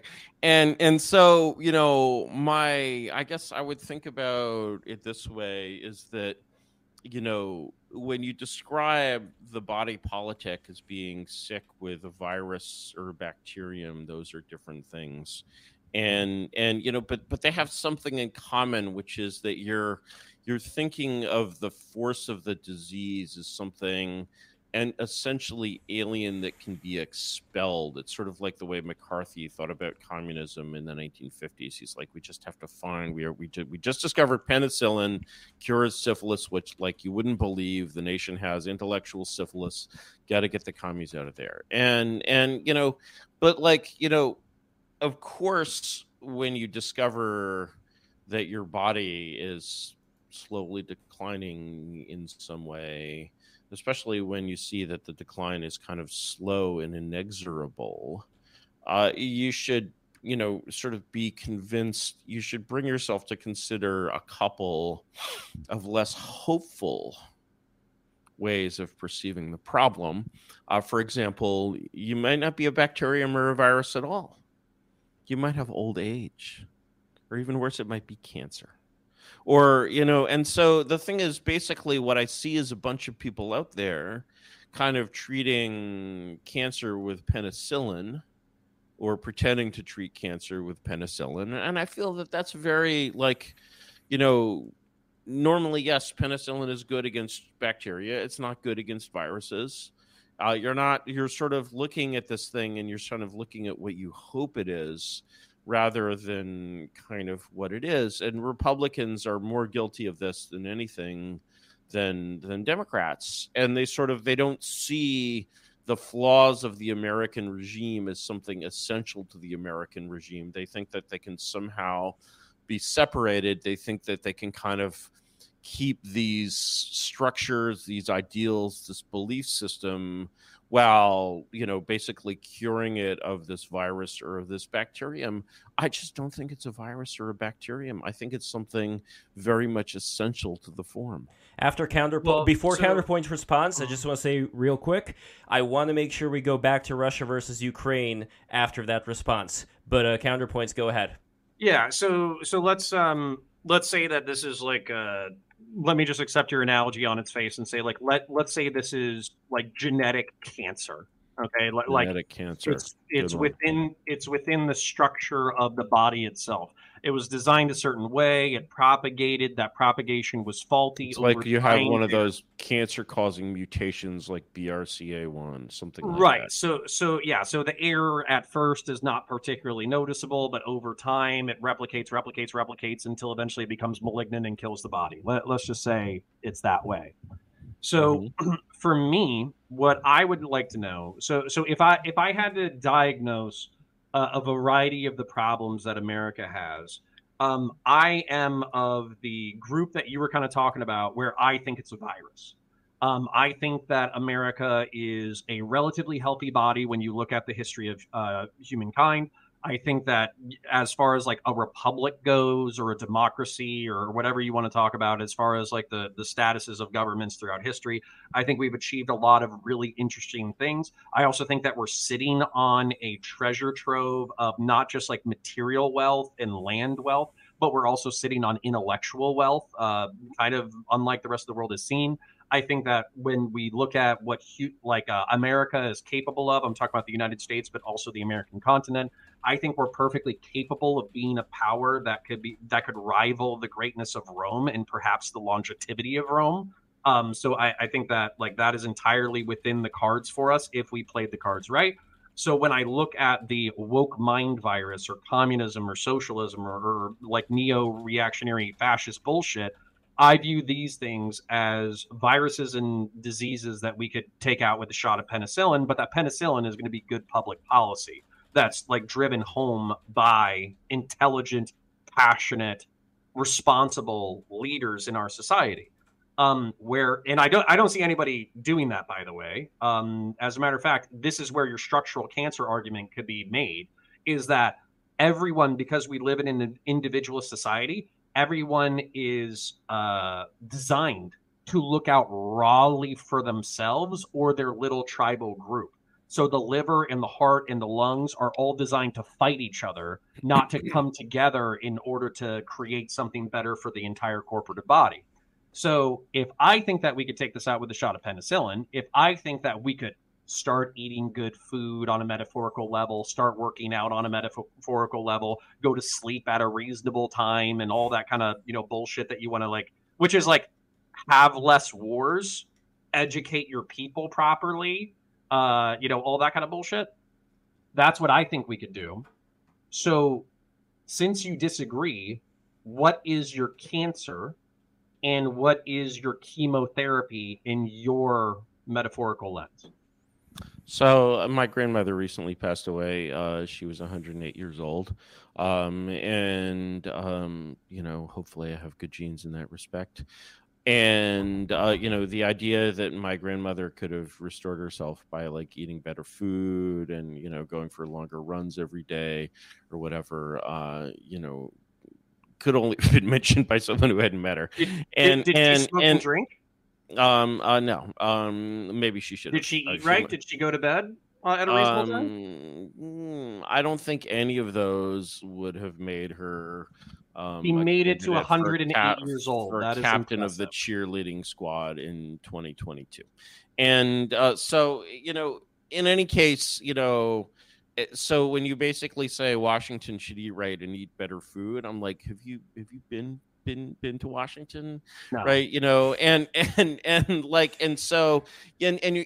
almost there's something remarkable when you say we. It's almost the royal we should do this, we should do that. Well, there's no we in Washington. There's kind of various buildings and various offices and various groups pulling and pushing against each other. But there's no we. No one's in charge in DC. There's nothing like that, right? And so when I say what is the thing, I would compare when you talked about all the greatness in America. It's true. There's a lot of greatness in America, and. And I think that, actually there's a lot of greatness and there's a lot of leadership ability in America. It's just that the federal government does not run in any way, shape, or form on leadership ability. But is there a lot of leadership ability? Yeah, sure. And so, like, when I look at it, it seems very similar to Rome around the coming of the Caesars, in which basically Rome was really a healthy rising power in many respects. There was a lot to be said for Rome, but also the government of the Senate had basically proven its just complete incapacity. And, the result of that system was constant civil wars. And so it was replaced with the imperial system under the leadership of couple of very thoughtful individuals, Julius and Augustus Caesar. Later it had issues of its own. It was certainly not perfect. Nothing's perfect. I think we could do better, but you could clearly do a lot better. Preserving the Roman Republic was just not possible at that time.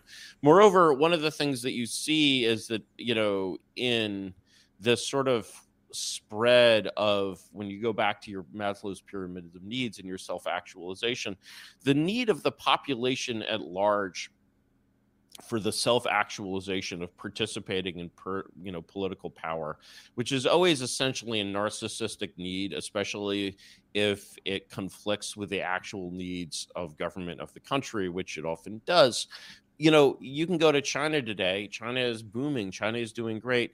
People in China don't really seem to need that form of self-actualization. They're quite happy making stuff for us and getting rich till their population numbers run out. I was about to say I have plenty of objections here, but continue. but so again, when I look at this sort of case for this kind of mechanism of oligarchy that actually governs, when you say we should do this, do you mean the voters should command the oligarchy to change their policies in this way? Do you expect that to work? Do you believe in that sort of that kind of power channel is open? Are you hoping to convince the oligarchy, which sort of, you've critiqued very effectively as kind of, the sort of bunch of independent players kind of following their own interests in some ways. If you think that the regime as it is can be changed in the directions that you prefer, like I find that very unconvincing, knowing this oligarchy as I do, never having worked in it, but kind of having grown up in it. And I'm just like, well, I find this very, actually my policies are much more realistic because there's no question that they can be implemented because any regime can end. Whereas your sort of demands for change seem just like utterly unrealistic to me. So you're for top-down rule, to be clear. So basically, a top-down rule. Yeah. Sure. I would just rebuild the government. Like I would build, when it comes, for example, to the State Department, I'm like, okay, the State Department is like the perfect example of like a completely unnecessary office because its only job was to supervise this regime. And if the foreign policy of the new president is basically the foreign policy of Vattel's Law of Nations, you so no longer need basically what we have in the U.S. Embassy. You have a fucking rule book that you can literally just go through. We have 200 Americans ruling Paris. The only reason embassies have been obsolete since the telegraph was invented. Okay, right? Basically the policy of the U.S. toward the government of France should be very, very simple. Number one, we'll have an equal balance of trade, so we'll sell you as much as we give you. Number two, whoever's in charge in Paris is the government of France for us. You can paint a big QR code on a parking lot, to show who's in charge, and we'll if we have anything to say to you, we'll talk to that email address and we'll communicate any issues over email. Ideally, we'll maybe even make the email public, but sometimes things get a little more complicated in international affairs. You might have to Zoom. I was about to say you might have to Zoom. You might have to work out. Suppose you have a really complicated issue, like for example, like a migratory bird. Ordinarily, the birds go up and down. They go north, south like that. Sometimes they get lost. There's a storm, and the bird gets off course. And then you have to call, Paris. And you're like, we have the bird, right? And they're like, you have the bird. You must send us the bird, right? The bird comes back, right? A lot of complicated negotiations. What does the bird have to eat, during this? Like, this to me is what foreign policy should be about, right? No drama, just like, we have the bird, right? These are important things for nations to discuss. Otherwise, you got an ocean between you. It's pretty straightforward. Nobody can like walk across the border or anything. Not that should be allowed. All right, but top-down dictator, what could possibly go wrong? Counterpoints. Okay, yeah. So, all right. So here's my thing with this. So I'm okay with saying that your model is elegantly simple and almost beautifully so. Okay, I'm perfectly fine with conceding that. That being said, I don't think that your model is any more close to fruition than mine, barring like a complete societal collapse. So can I explain how my model comes to fruition? If I would like to explain mine first. So for me, because I'm raised American, relatively individualist, et cetera, no, I don't have any faith in oligarchs to come down from their high clouds and save me from the American system that's been set up. I have no, beliefs that anybody is going to save me or really anybody is going to necessarily serve me besides like, municipal government is going to do what municipal government does, right? That's about it. So when it comes to this thing, what I expect the American government to do is to serve their self-interest and keep the global market open. I expect them to create and protect the $65 trillion commercial empire that they've already created. And the reason why they'll do that is because they're self-interested in that. No. Hold on. Yeah, let me finish. So when it comes to what I think we can do as far as like eating our vegetables and all that kind of shit, I don't think we need the government to do that. I think we can already do that here. I think that, by having intelligent people who have studied the world and history and all that kind of stuff, I think that we can, talk to the American people and talk about our problems and solutions and what we want to do and how to improve their lives and whether or not they should trust or do anything with government and, where the government is fucked up and why it's wrong and all that kind of shit. And I think that like, if there's a bunch of wall Martians, people who want to live, work, and eat and sleep at Walmart, and they want to eat trash food and they want to do that, they can devolve into the worst, parts of humanity that's ever existed. And if there's people who are looking for more, then they can find that. And we can build a digital community that's, half online, half digital, that is made up of the people who are looking for something more, who want something more out of their lives, et cetera, et cetera. So I don't think we should be reliant on the government at all. But I do want to go back to Russia versus Ukraine, because that was the main thing that we were talking about earlier.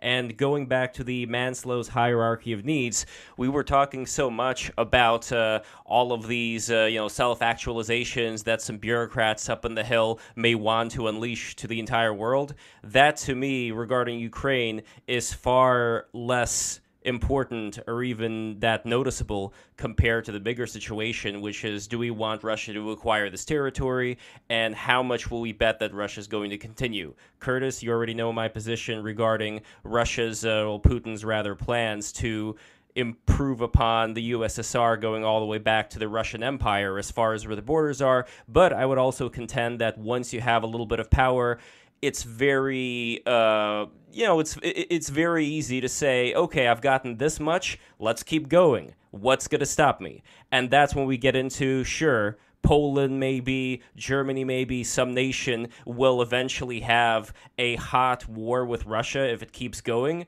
but do we necessarily want that to happen as well? So that's I don't even think that's on the table. They can barely handle Ukraine. Right now, yes. But again, why? Because America was supporting them. So it goes back to the original question of what is the role of the Western sphere when it comes to countries doing what Russia did right now. And that's why I think, do we want to get into a situation where we have these hot wars with these regional European powers and the would-be contender?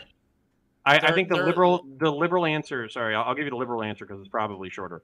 The liberal answer to this is you push it as far as you can go. So, for instance, if Ukraine collapsed or whatever, we would still have Latvia, Estonia, Poland, all that kind of stuff. We would still have NATO. We would have the Finns joining NATO.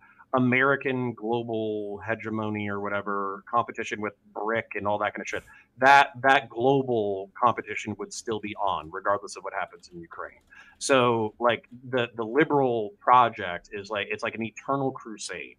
It's going to continue until the entire world is watching Queer Eye for the Straight Guy and fucking. No, I disagree. I disagree. I don't think Poland's watching Queer Eye for the Straight Guy, and I don't. They will. They will. They will. Give them a while. Why? Why will they?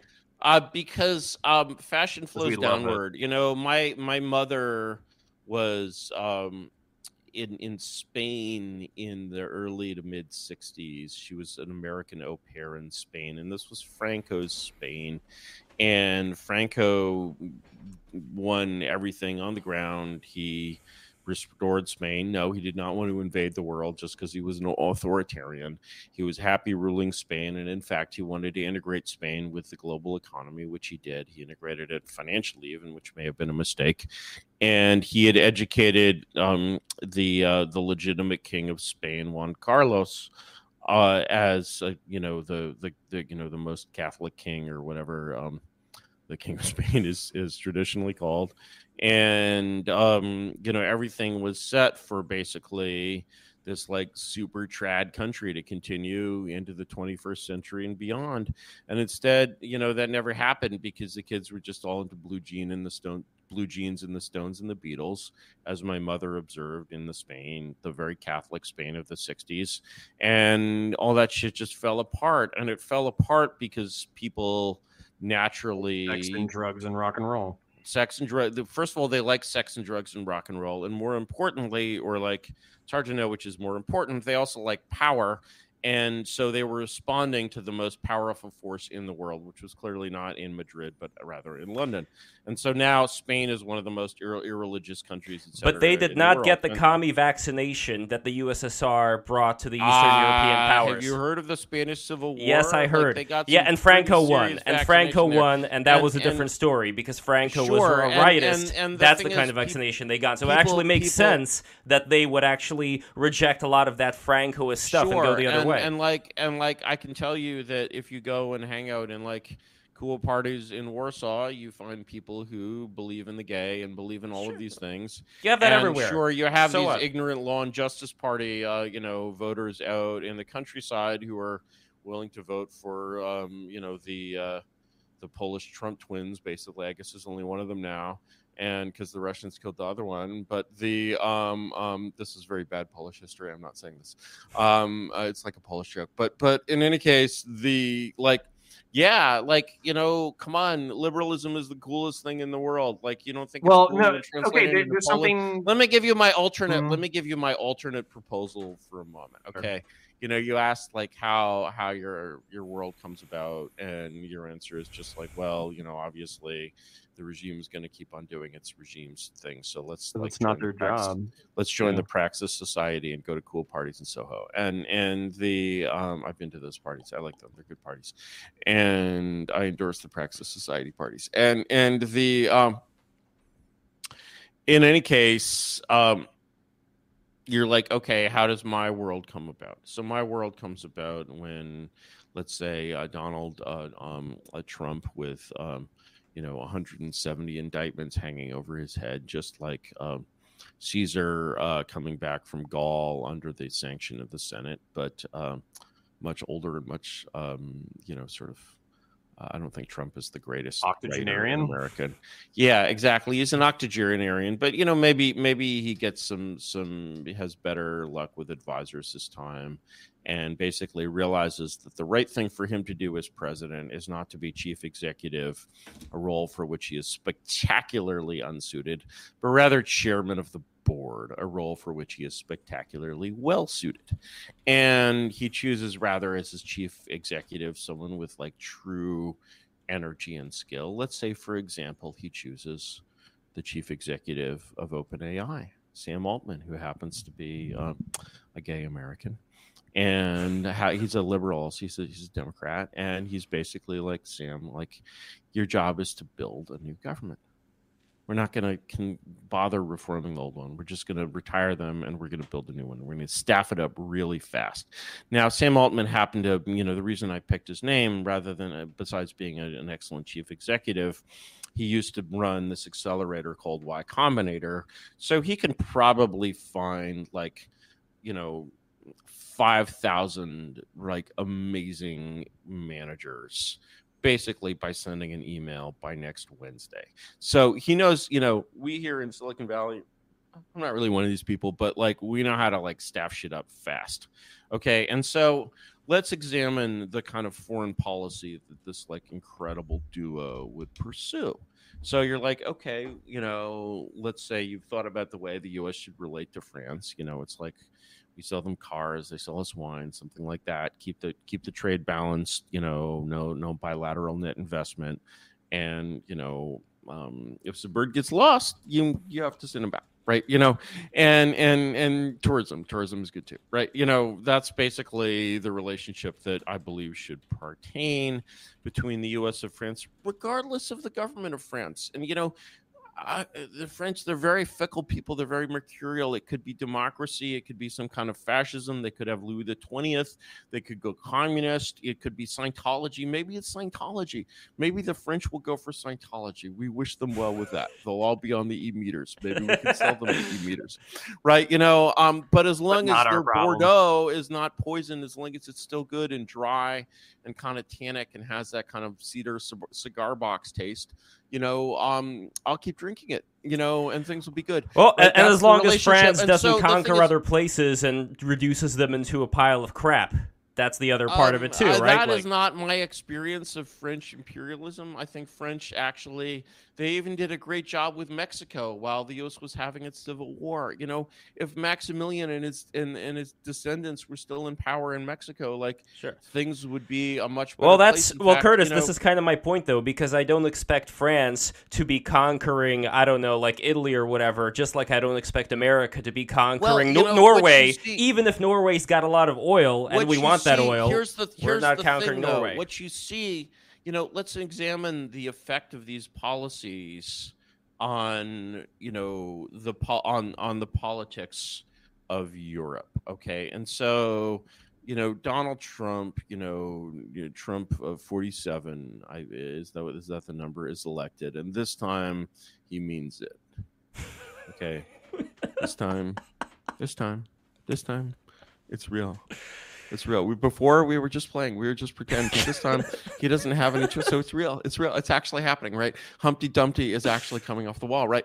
And the way in which he handles this is he basically says what actually happens to this American presence in Europe, all this embassy, all these bases, whatever, are basically treated like the departure from Afghanistan. We're just like, get on a plane and go. Like, you're out, you're done.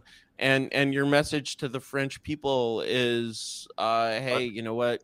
The occupied, it's like the fall of East Germany. It's just like, okay, you had this government, we put it there, we backed it, we sponsored it, we supported it. Now things are going back to like however you want to do them. At which point, the French, for example, consider the response of the French. Basically, you're like, wow, Paris. What if we made it look like Paris again? Like we have old films from like the 20s. What if Paris of the 2020s looked like Paris? Wouldn't that just involve kicking out all the Muslims and shit? What would we have to do to make that happen? It's none of my business. I don't it's none of my business. It's just like, maybe you want more Muslims. I don't know. Maybe everyone becomes Muslim, like Welbeck. Like, that's cool with us. Like, I guess that might, have a problem with the quality of the wine, right? Maybe you could have kind of like a French, like a Gallican. Yeah, I was about to say that would very much affect the quality of the wine. Yeah, I would hope that there would be sensible regulations even in California prohibiting overly sweet Cabernets, which I think is it's like climate change to me. All right, really listen. Counterpoints time. I've tolerated I've tolerated the fantasy for long enough. One, I don't think it is no dream if you make it real. Yeah, well, I don't think Donald Trump is capable of making your dream real. No, but he should be. He should be. Like, yeah, but he's not. Make our dreams real again. But what if he got stem cells? What if he got a stem cell injection in his brain? And then you became a draft dodging philanderer. Like Theoden in Lord of the Rings. Right? All right, counterpoints. Go for it. Dismisses Wormtongue, who is Jared. He rises again. He's still a draft dodging philanderer octogenarian. Yeah, so... you don't know what Theoden's past, right? You only hear the good stuff about Theoden. Like, what did Theoden do when he was a kid? Like, how many lines of coke did Theoden do? Like, he was just railing on these like fucking number 2 pencils, right? The point being, I think the chances of your dream happening are less than mine, and mine is the American empire keeps spinning. Maybe not perfectly. We might be, like Cicero or whatever. I think he was in the year 500. He predicted Rome's fall like 300 or 400 years before it actually fell to the Visigoths and shit. So so basically, there's still plenty of time left in the empire, and you should enjoy it while it's around.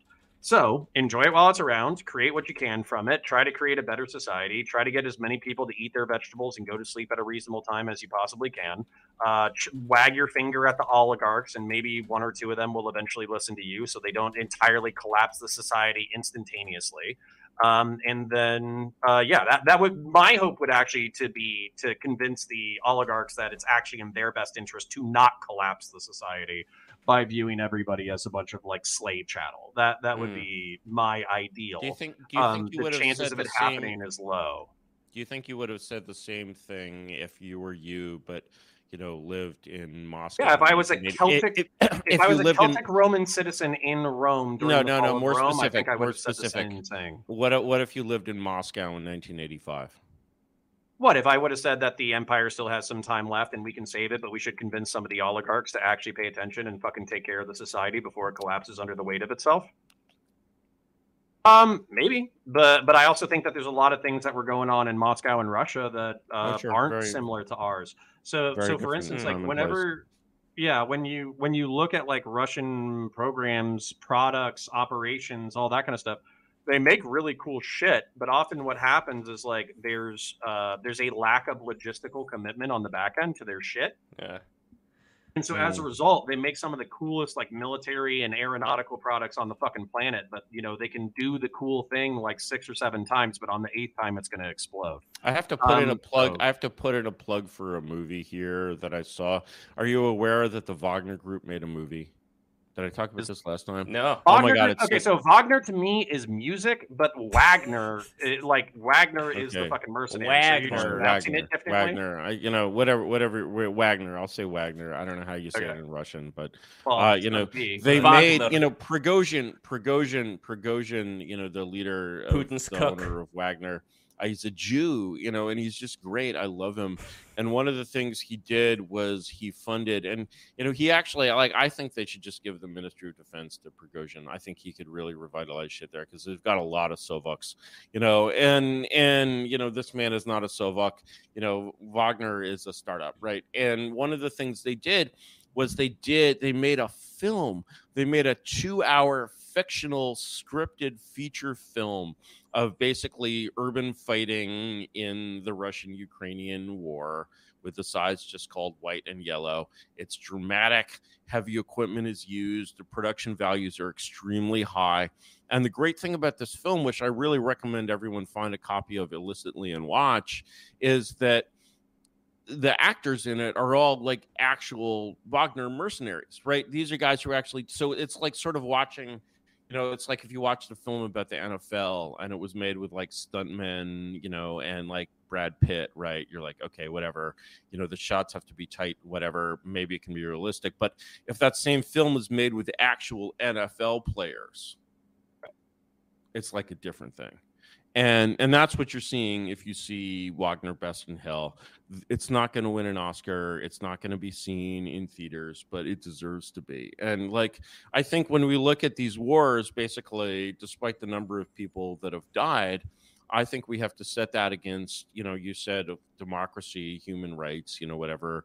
Maybe the Ukrainians will win and we'll get some democracy and human rights or whatever. Maybe that's more European products, better Audis, whatever for sale, with actual German cars, white market titles. French but wine. That could be one of the benefits of killing, hundreds of thousands of people. But I think, we shouldn't overlook one of the other benefits, which is all the amazing great Russian footage, war films, all the amazing footage that has come out of this war, because we have war in an era when basically anyone can film. And so that war is recorded and we'll be able to watch war porn. I mean, our children will be watching war porn from the all right. At this point, I just feel like you're memeing. So listen, the point. Yeah, we're gonna get a super chat soon. Yeah, so the we might want to go to the super chat because I'm sorry, I was a little punch drunk with that one. I apologize. No, I don't it's okay. Actually consider that people should die for war porn, but no, then you have the war fine. Stuff, no, so. I'm sure you can make great YouTube videos out of it. Commercial. Well, no, since Curtis, the rights should go to the people in the film, though. That's a defect in the market. Well, Counterpoints before some kind of royalty system. Counterpoints before you go on, QR codes. Curtis, since you did say again about this thing about the 100,000 people, is going to be worth it to have the Audis and all that. Several 100,000. If we have a situation where Putin says, you know what, guys, if the United States does not give up sovereignty to me, then I'm going to blow you guys up with nukes. Okay? If we want to avoid any kind of conflict of that nature, then yes, the easiest thing to do is just to give it up. Whether we're talking about places in Europe, or Ukraine, whether we're talking about Moldova, or whether we're talking about the U.S. If we want to avoid any conflict on Earth whatsoever, then obviously we have to spread our legs open for whoever wants to come in. Well, what you'll find is that if you characterize America's sort of enemies as like the demons that they're supposed to be, and there's plenty of demonic stuff to go around, but honestly, when I look back at, for example, the Cold War, certainly the Russia was a lot more aggressive in that era than it is now. Putin is pretty meek compared even to the Brezhnev regime. And even the Brezhnev, even the world of Stalin just that's just kind of thing is not a real thing for people like this. It's kind of has this kind of video game fantasy tone. I think the USSR's leadership was very scared of the U.S. I think that basically they knew very well that, in 1945, the U.S. wanted the USSR to become essentially a satellite state, which would converge with, kind of American-dominated worldwide institutions, that the U.S. wanted it to become a member of the international community. And they were just like, fuck you, this is not going to happen. And that's basically how the Cold War happened. But, honestly, I don't even think really Hitler had that level of intent. I think the right thing to do with Hitler would have been to do simply evacuate the Jews from whatever territory he conquered. And that was one thing that FDR had absolutely no will to do, because he felt that he would have been solving one of Hitler's problems for him. What about the Poles? What about all the other people that the Nazis were taking over there? Sure, Westphalian society or Westphalian. I mean, sovereignty. have you heard of do you Them. have the same kind of beef with Frederick the Great? Are you still mad about? I mean, if we go back to what happened there with World War II, are you it was Britain. It was Britain that declared war on Germany. The war was not declared on Britain by Germany, and the reason being is that they overstepped into Poland, and they had a deal that Poland was going to be protected by the British Empire, and that was important to keep one's end of the bargain. Yes, it was a deal that Poland was going to be protected by the British Empire in a blank check style that had never happened before in British diplomacy, happening at a time when basically the Poles were abusing their German minority. And essentially the deal that Hitler offered Poland, admittedly, in a sense, this would have provided, made Poland a German rather than a British satellite state. Ironically, the Polish regime at the time was even more fascist and anti-Semitic than the German regime of the time. And the Germans were like, okay, this weird stuff created by Versailles, which every intellectual in Europe in the 1920s agreed was a terrible idea, is fucked. And what we would like is basically for you to treat your German minorities a little bit better, and also to have a railroad, or I think maybe an Autobahn even, between across what used to be West Prussia, between the isolated enclave of East Prussia and the rest of Germany.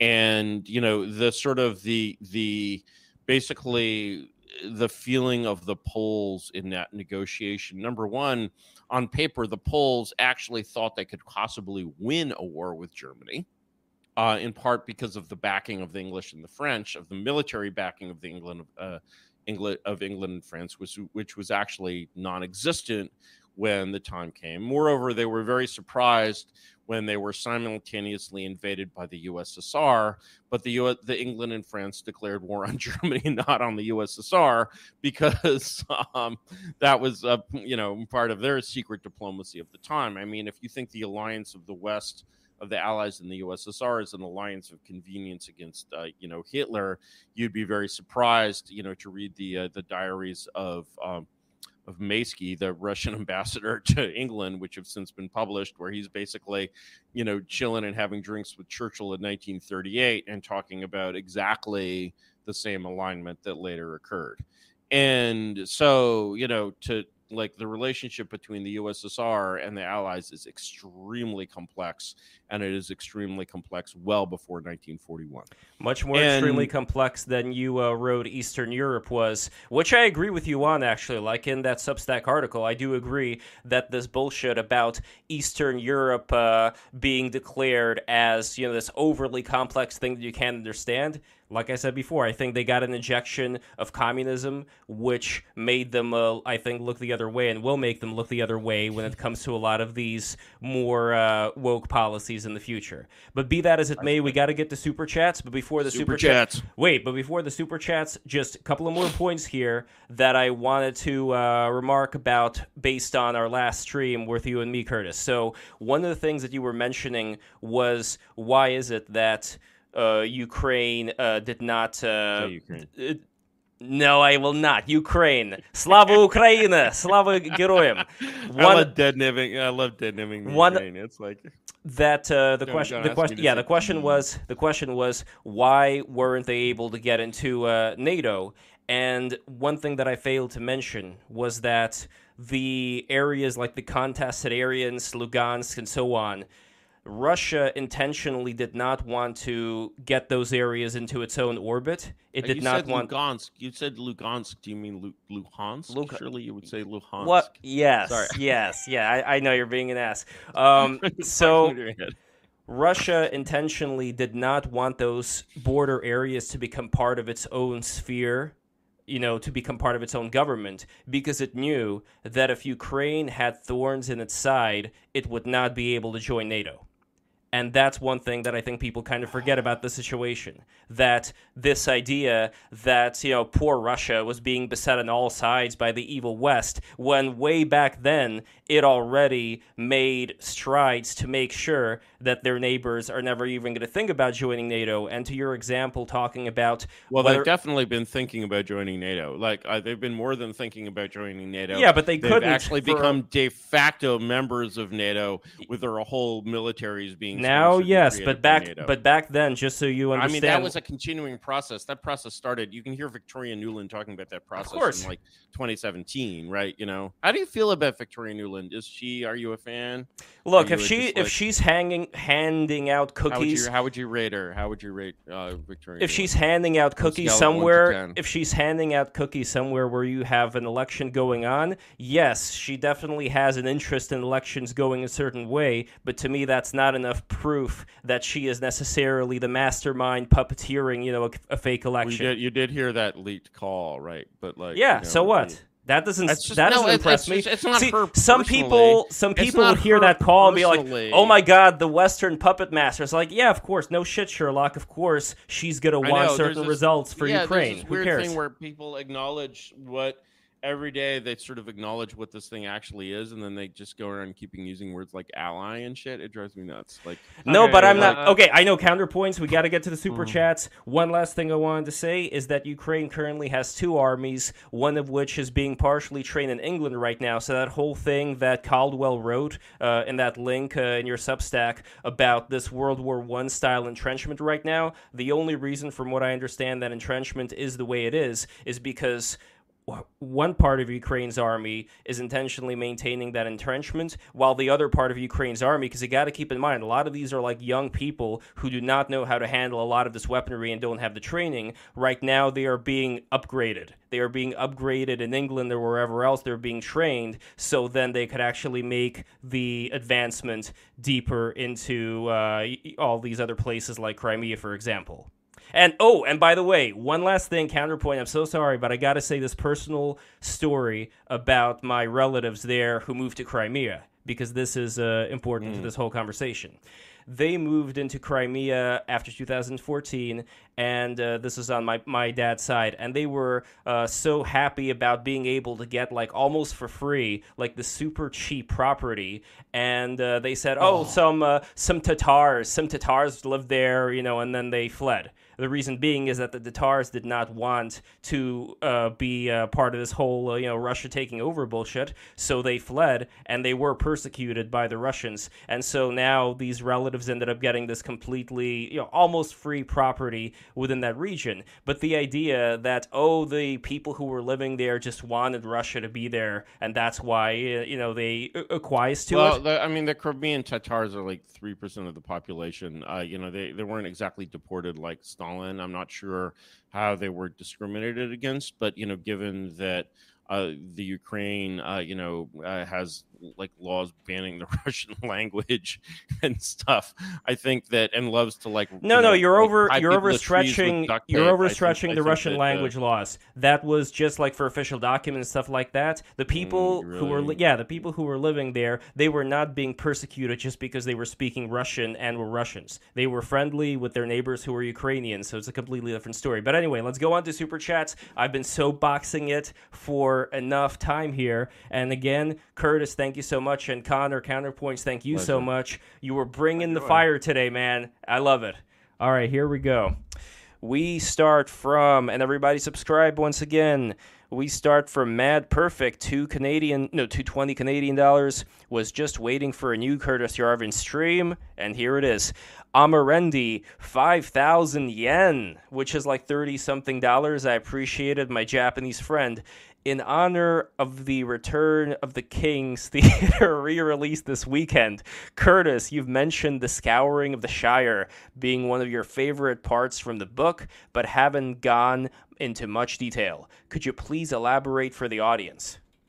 Well, the Scouring of the Shire is like great because it's like basically sort of this kind of picture of the restoration of noble rule under, this like filthy third world shire that's kind of developed in the absence of like the good hobbits with their flashy swords, and sort of the closest equivalent of the Scouring of the Shire that's happening today right now, of course, is President Bukele's cleanup of El Salvador, which I think is one of the most important events currently in the world.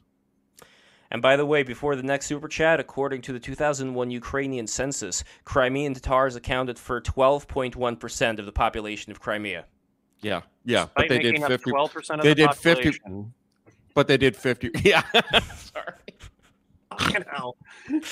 All right, it's bad. When we're leaning in the same direction. God, everyone has the same response.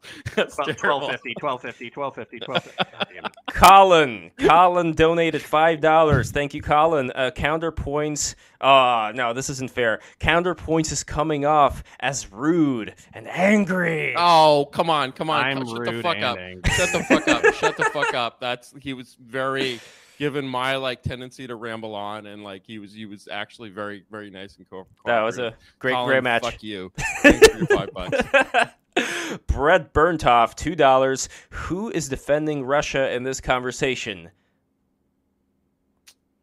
I think Russia is what most people think it is. The problem is the State Department is not what most people think it is.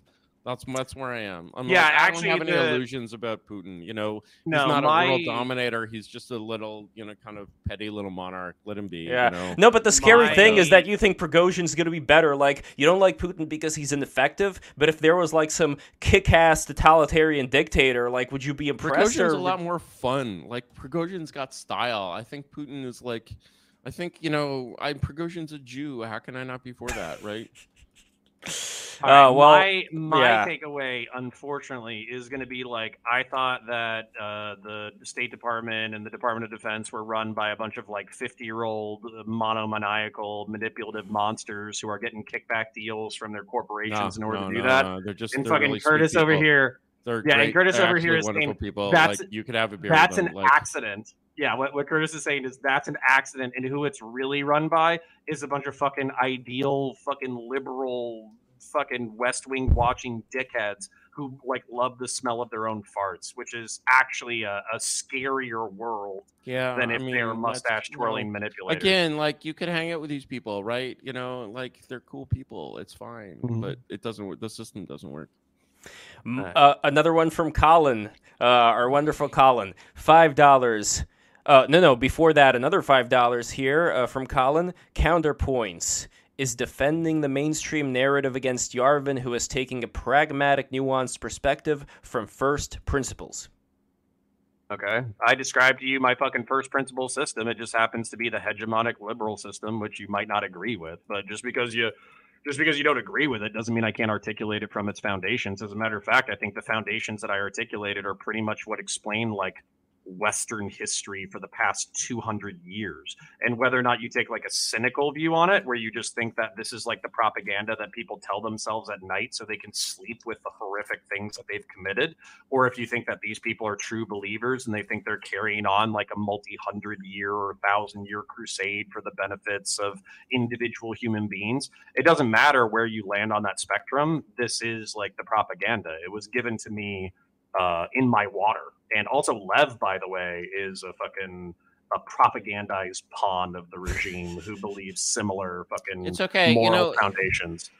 It's like, man, I grew up believing all this stuff, and it's like, and you get so saturated with it. It's like, it's like everywhere. You know what it's like? It's like you're a World War I veteran, and it's like 1927, and like you go to take a shit, and another like piece of shrapnel, drops out of your No, back. but I kind of it's always in there. It'll always be in there. Like, I kind of reject that though. Maybe it's because I was born in Russia and moved to America, so I wasn't born in America. I always felt kind of like an outsider. I would reject that notion just because I take a more, I think, pragmatic view of the various cultures out there, where I'd say, like, yes, when it comes to certain proxy wars and wars that America's had, like Iraq, for instance, there was bad shit that went on with nations that were run by these sadistic dictators that also created crimes against humanity. Like, again, Saddam, no WMDs, fine, but the gassing, the whole, gassing thing, that wasn't great. Lev, hold on, Curtis, I got it. Let my autism go for a second. Okay. So who gave Iraq the precursors to weapons of mass destruction during the 1980s? Why did they give it to them? I don't know. Was it the CIA? It was the United States, Germany, and the United Kingdom who gave them precursors to the weapons of mass destruction. The reason why they were doing that was because the Iranian Revolution cut off 50% of the Middle Eastern and North African oil to the Western world. As a result, we couldn't stand Iraq and Saudi Arabia by proxy losing, so we used Iraq as a satellite state.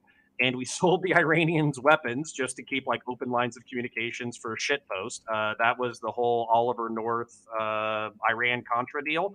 But then what we really did is we supplied dual-use chemicals, including anthrax, botulism, and the precursors for VX to Iraq. And we provided them with CIA agents who consulted on targeting. So as a result, you can actually like attribute probably a few thousand to tens of thousands of people dying in the most horrific ways imaginable because of U.S. intelligence. And also on top of that, we continue to provide dual-use chemicals after they used it on Shia civilians in Iraq. And then finally, one more shit smear on the shit icing on the cake. Basically, I think I already said it. But basically, we knew what they were being used for, and we continued to authorize their export use. There's something called the Rigel Report, RIEGLE REPORT, and it's basically like a congressman investigating this after the fact.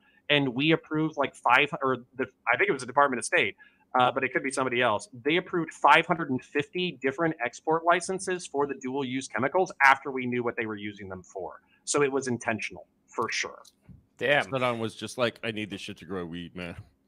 Yeah. And we were like, yeah, bro, like, I'm sure the gassing is just totally coincidental. Didn't we saw that shit? Like, look, that is extremely sad, but my point still stands, which is that when it comes to certain discrimination, I guess you could say, between cultures, and it's a sad state of affairs, I do not approve it, I think it's absolutely evil and horrible, but as it stands right now, America and the West looks differently at other nations that don't have like this very Stone Age tribal dictatorial desert system. This is where Curtis and I are probably more unified on the descriptive, even if we're not unified on the prescriptive.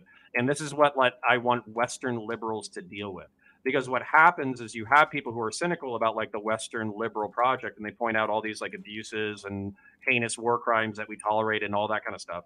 I want Western liberals who believe in like individual freedom and teaching Afghan fucking schoolgirls, to read and all that kind of shit.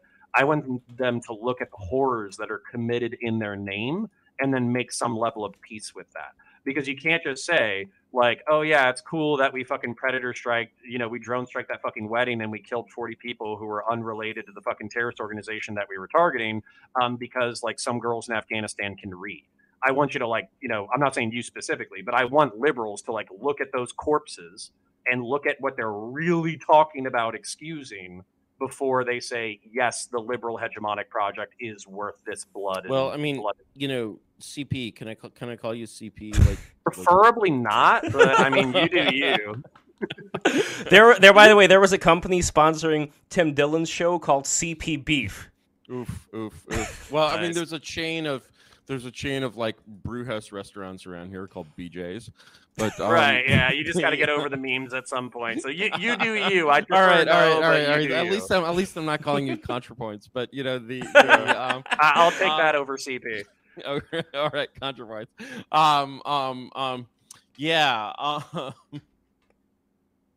Sorry, I lost my train of thought. Everybody subscribe. I'm saying I want liberals to look at the sins that are committed. Okay.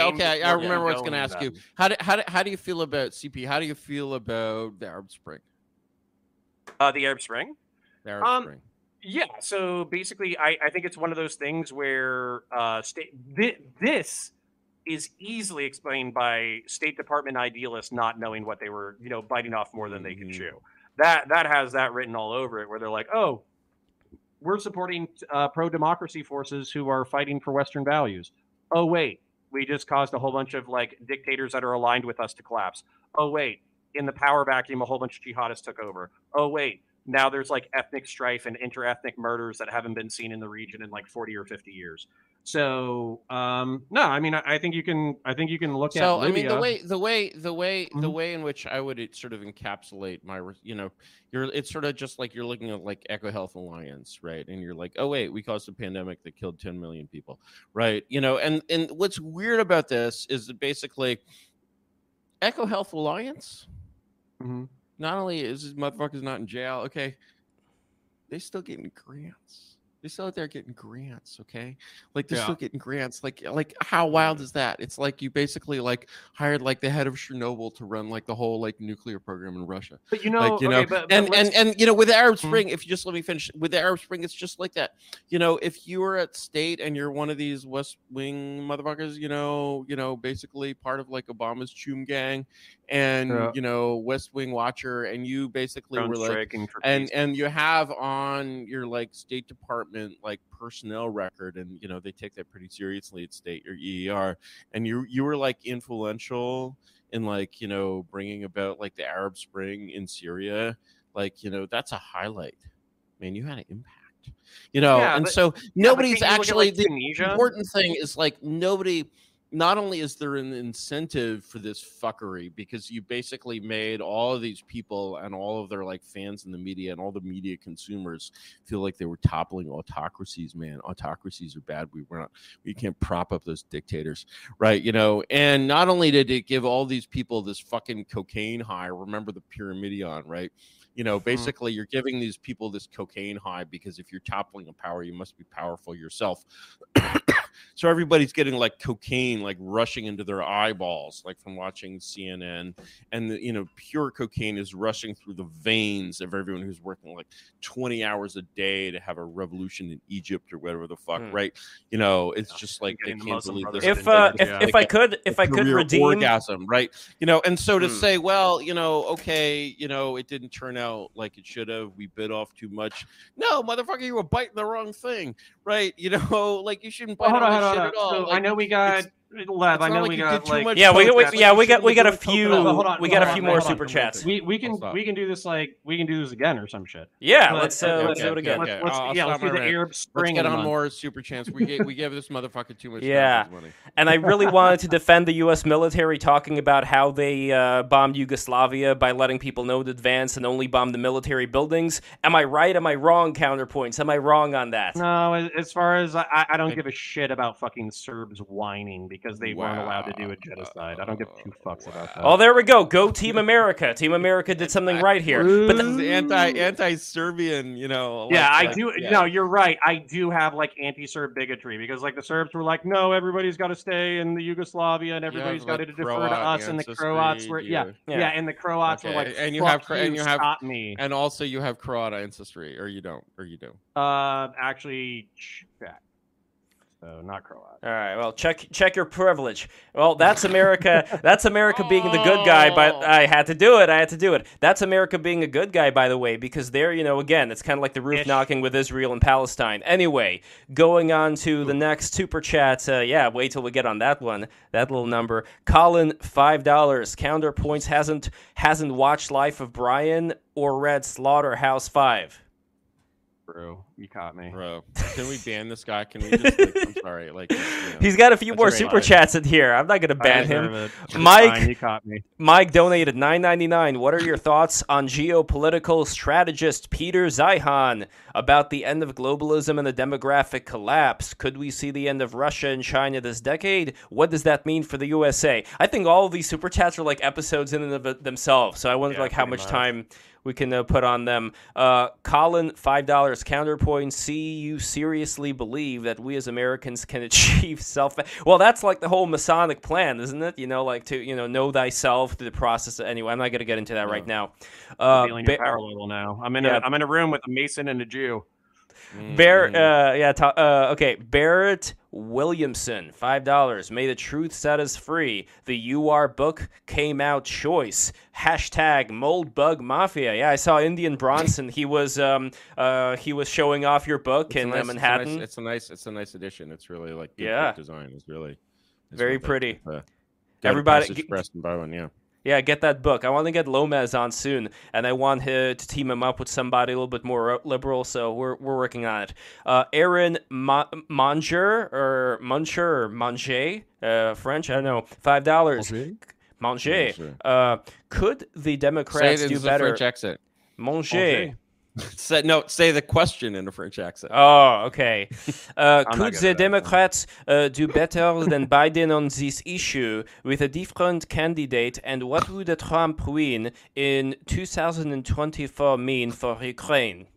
Okay, I'm going to answer this first because you guys are. I can see why you do this job, Lev. You're so good.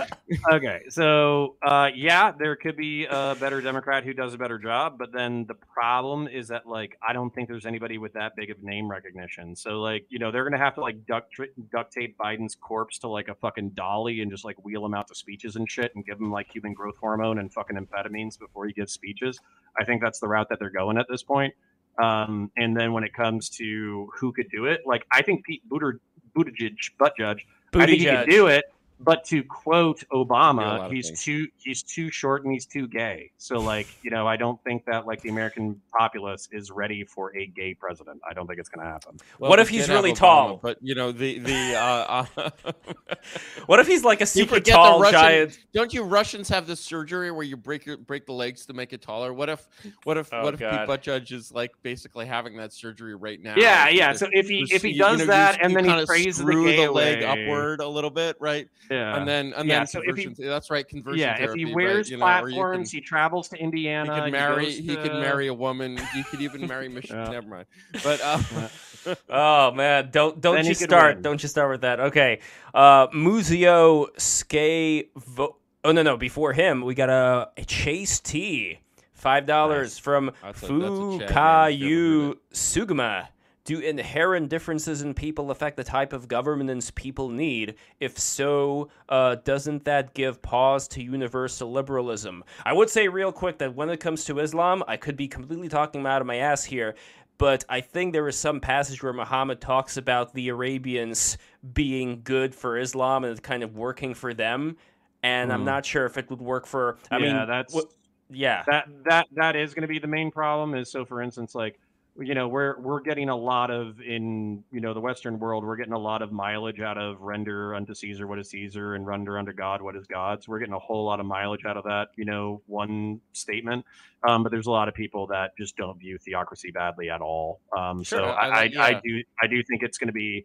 I think you can do Islamic republics where the country is guided by the religion, but not fully a theocracy. But I still think it's going to be tough. Well, I find a useful way to think about this question is basically like Pokemon eugenics. Can you imagine Islamic Mexico? Can you imagine Mexico becoming fully Islamic? Right? It's an interesting question. I can imagine it being a Christian theocracy. But Islamic, I don't know. Just reflecting on what Muhammad said, it doesn't feel right. I don't really know what's wrong. Not unless everybody converts. Islam doesn't feel right for Mexicans. So basically, that's the kind of Pokemon eugenics. I mean, at the same time, though, you have Arabian Christians who act very differently than Arabian Muslims do, and they have a different culture. And I think culture is kind of they do. Culture, I think, is kind of key here because when it comes to that whole thing about me being an outsider that I said before, counterpoints, you're right on your point. Only thing I wanted to add there is that when it comes to the various cultures throughout the world, I think the main concern is going to be to make sure that the countries that are already civilized, however you want to define that, they're not going to be taken over by an oppressive ideology, by some dictatorship that they have zero in common with. unfortunately, there are going to be countries out there that are going to have to be under the thumb of some iron-fisted dictator because, frankly, I don't think we have the time or the resources, like a lot of these pie-in-the-sky people think, to go everywhere and to institute our system there. But for the people like the Ukrainians, I'd say, who are way, way, way more civilized in terms of their history, their culture, it's a different story for me. That's like I don't know if I buy onto this like civilized thing. The only reason why is because like when you look at like China or Islam, or and like when I say Islam, I just mean like the the caliphates of like the world or whatever. A lot of these places were considered like the peak of civilization at their nadir, at their top, and then on top of that, there is like precedent for like kind of like a moderate form of Islam while still creating like a theocratic society. So for instance, like there was like a Muslim ruler who ruled like northern India with a good degree of tolerance for a long time. The Mughal Empire. They were Iranians. They were Iranians. It's a different culture. The only problem, of course, being that basically after that, a different Muslim guy who was a lot more less tolerant of pagans and atheists basically came in and butchered everybody, including the Muslims who tolerated the pagans and atheists. That was Timur, I believe. Yeah. So basically, like it's possible, but then it's also possible that you'll always have that one guy who shows up and be like, "Well, you're not, faithful enough. You're not strong enough, so I'm going to kill everybody." Like that's that's not an example of a good civilization. One that goes and just barbarizes and kills everybody. That's what I'm against. But this is one of the things that I would I agree with Curtis on, though, is like neither is a civilization that is so weak that it allows the strong man to come in the first place. I agree. This is why war, problem with liberalism war is the health of the state, right? Sure. And this is why when you try to abolish war, like you just get really bad results, right? Well, again, I'm not talking about civilized being a fucking pussy. In fact, I'd say that being a fucking pussy means that the kind of freedom that you have is freedom to just like jerk off to internet porn all day. It's not being free. It's actually being subservient to your animal desires. So in a way, you decivilize yourself through that process. But anyway, that's like a whole other thing. Muzio Skevola, $5. Russia-Germany alliance is the biggest fear of the Anglos. Molotov-Ribbentrop was the death sentence of Hitler. No, true. I mean, I literally think that Russian coming into the fold of like the European Union and NATO and all that kind of stuff. Like, I'm kind of sad at the lost opportunity of always treating them like an enemy and an other. Like, I think it's a huge missed opportunity. # me too. I think Russia should just get to be Russia. I also think the Molotov-Ribbentrop Pact was an intentional trap laid by Stalin for Hitler. That's, comes close to the thesis of Sean McMeekin in Stalin's War, which I think everyone should read. I was also about to ask you, Lev, do you know the works of Lev and Andrei Navrazov? The autobiography of Lev Navrazov in particular? No, but I know Alexander Nevzorov, who's a friend of ours, but that's a different thing, right? Navrazov, I think. Yeah. Nevzorov. Okay. But, different these are great works. You should check them out. Well, you should check out Alexander Nevzorov. Perhaps I can get the two of you to meet. He does not speak any English, though, so it's going to be a little tough, but who knows? Maybe we can work it out somehow. Anyway, Rhodes, $9.99. Does Curtis expect to have future engagements with Thaddeus Russell? Well, I don't know. He seemed fine. Like, he's kind of more of a libertarian than me, but I don't cancel people. I wouldn't cancel someone for being a libertarian. Or maybe having been a libertarian in the past. It's a little cringe, but I used to be a libertarian. It's just like being a libertarian is like jacking off. We've all done it. We all start with, hey, bro, why don't you just do what you do and I just do what I do and we all get along, bro? Like we've all done that shit. But also, don't charge me taxes. Yeah, exactly. Harry Dubois donated IDR $100,000. Now, before we get excited, that's $676. So $6.76. So good. I mean, look, I'm not gonna be like fucking Stefan Molyneux and say, the whole thing. That's $6 more than you had. That's right. Exactly. That's right. We got to be grateful. Barrett. Oh, yeah. Well, I'm going to read a super chat now. Looking at Salvador, does Curtis think Bukele's method would work effectively in, for example, Los Angeles? Well, I mean, you've got the remarkable fact that in Salvador, basically, as far as I can determine, if you're in a gang, you have a gang tattoo, and if you're not in a gang, you don't have a gang tattoo. And the thing is, does that make the game a little too easy? Like, arguably, I would say that makes the game a little too easy. Like, good for Salvador that they did that. But the like so it's a little bit harder, but it's not. Suppressing disorder is like very basic for a government. If you have places in the country where like a decent person can't walk at any time of day or night, you've got something really, really wrong with the way that country is governed. Like, it's not good. I agree there. I just don't like the deterioration that may happen with the dictator, but that's a conversation for next time. You're just like, you have the cancer, but you don't want to take the chemo. I mean, Steve Jobs was like that. Eventually he wanted these natural remedies. Eventually he changed his mind. He did get the chemo, but it was too late. And I worry that it's too late for you, Lev. Sometimes the cure is worse than the sickness, but that's, again, we're going to talk about that a little later in detail. Mike. Before Mike, we have Barrett Melton, $5. Curtis, best book you'd recommend on America's slow motion coup, as you put it, taking us from Gilded Age to New Deal. Ooh, wow. I honestly, I just don't know that there are really any very good books on the subject of history. I might actually Unqualified Reservations. I might actually recommend John Dos Passos' Washington trilogy, which is the ones he wrote after he was canceled for dropping out of the Communist Party. So if you read a book called The Grand Design, it's kind of a Ramona Clef of the New Deal, and really gives you, I mean, he knew all the people there, really gives you a sense of what it was like to be part of that shit. But it's a work of fiction, of course, but I think it kind of tells a good story.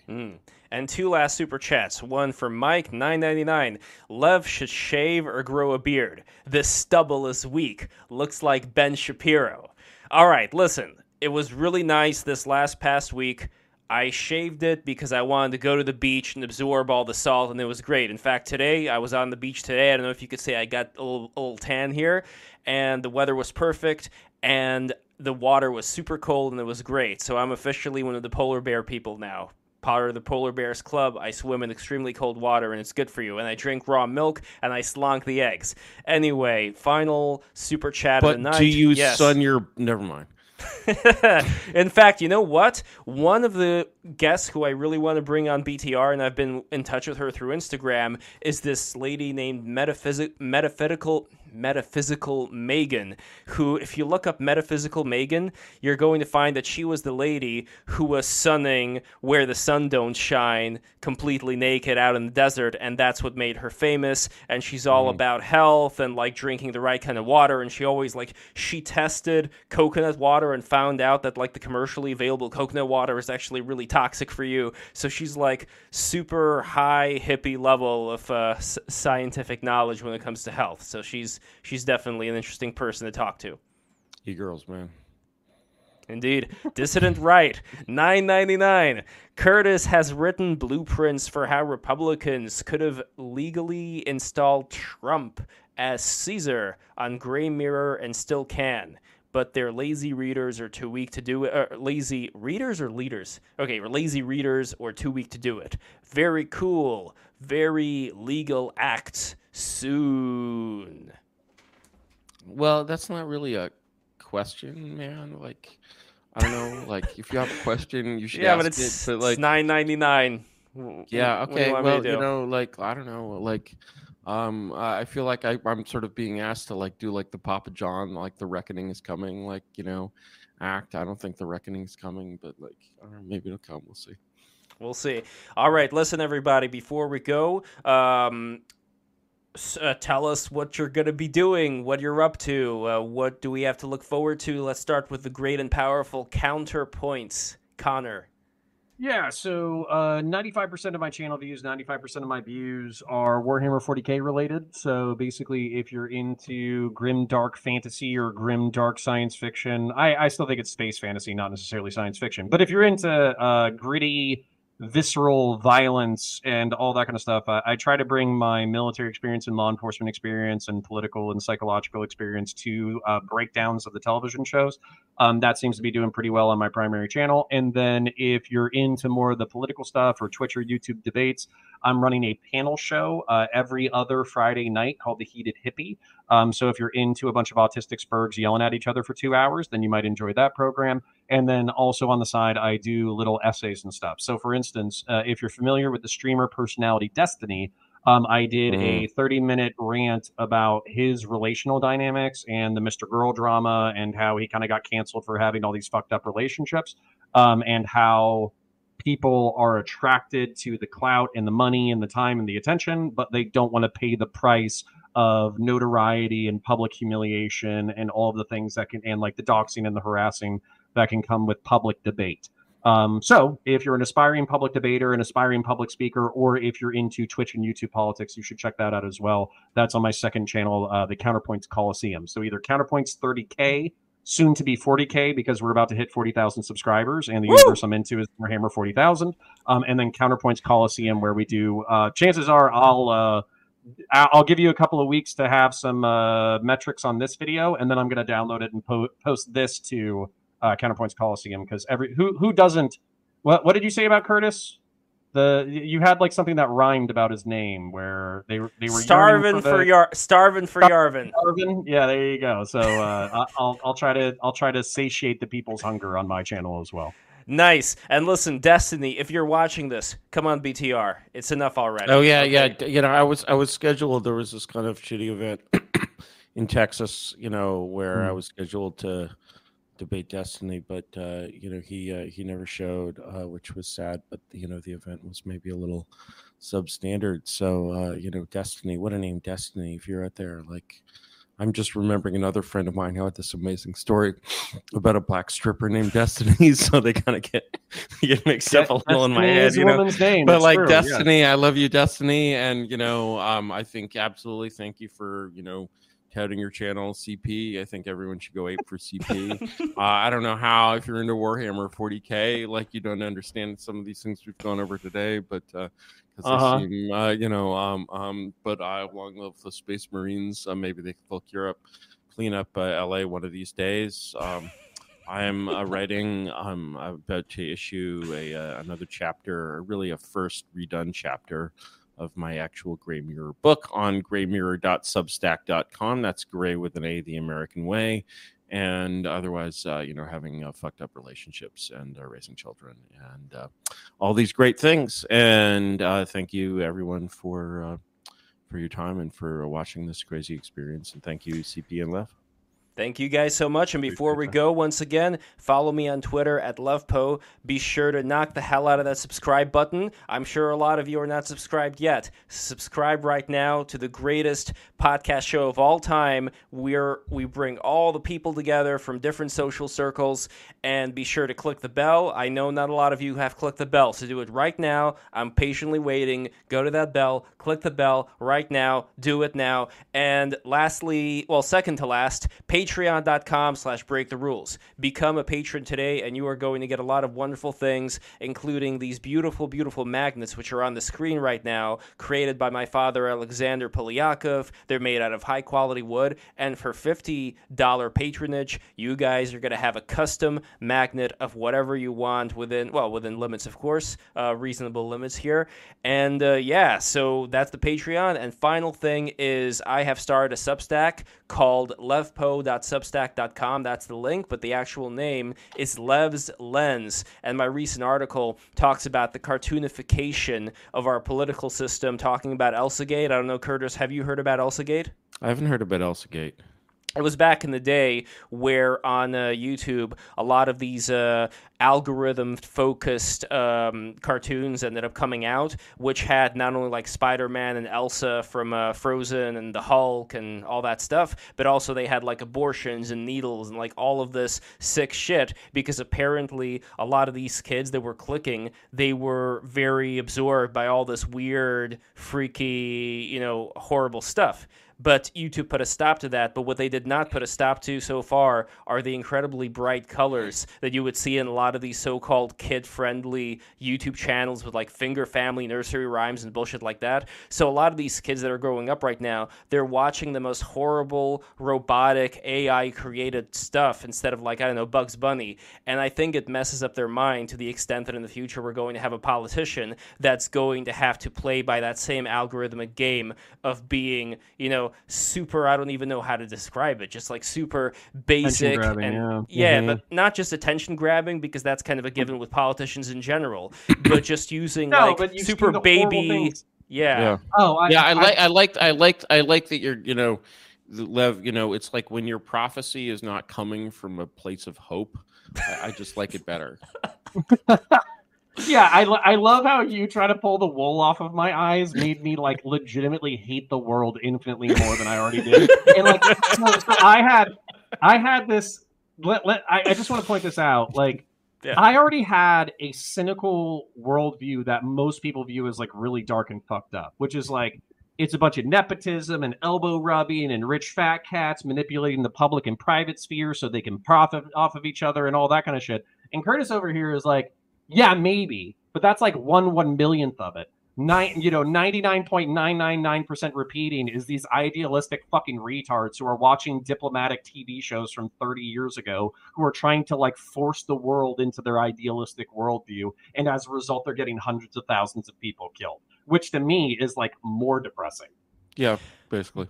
But I think that there is a way to fix it, or at least to fix the whole cartoonification that's going on. And in order to find out, you got to subscribe to my Substack. And I'm going to be releasing new editions. It's going to be like on a bi-weekly or maybe even a tri-weekly basis if you're lucky. I'm going to be doing a write-up of this conversation as well to get more people to get in there. And guys, that's it. That's the end of the show.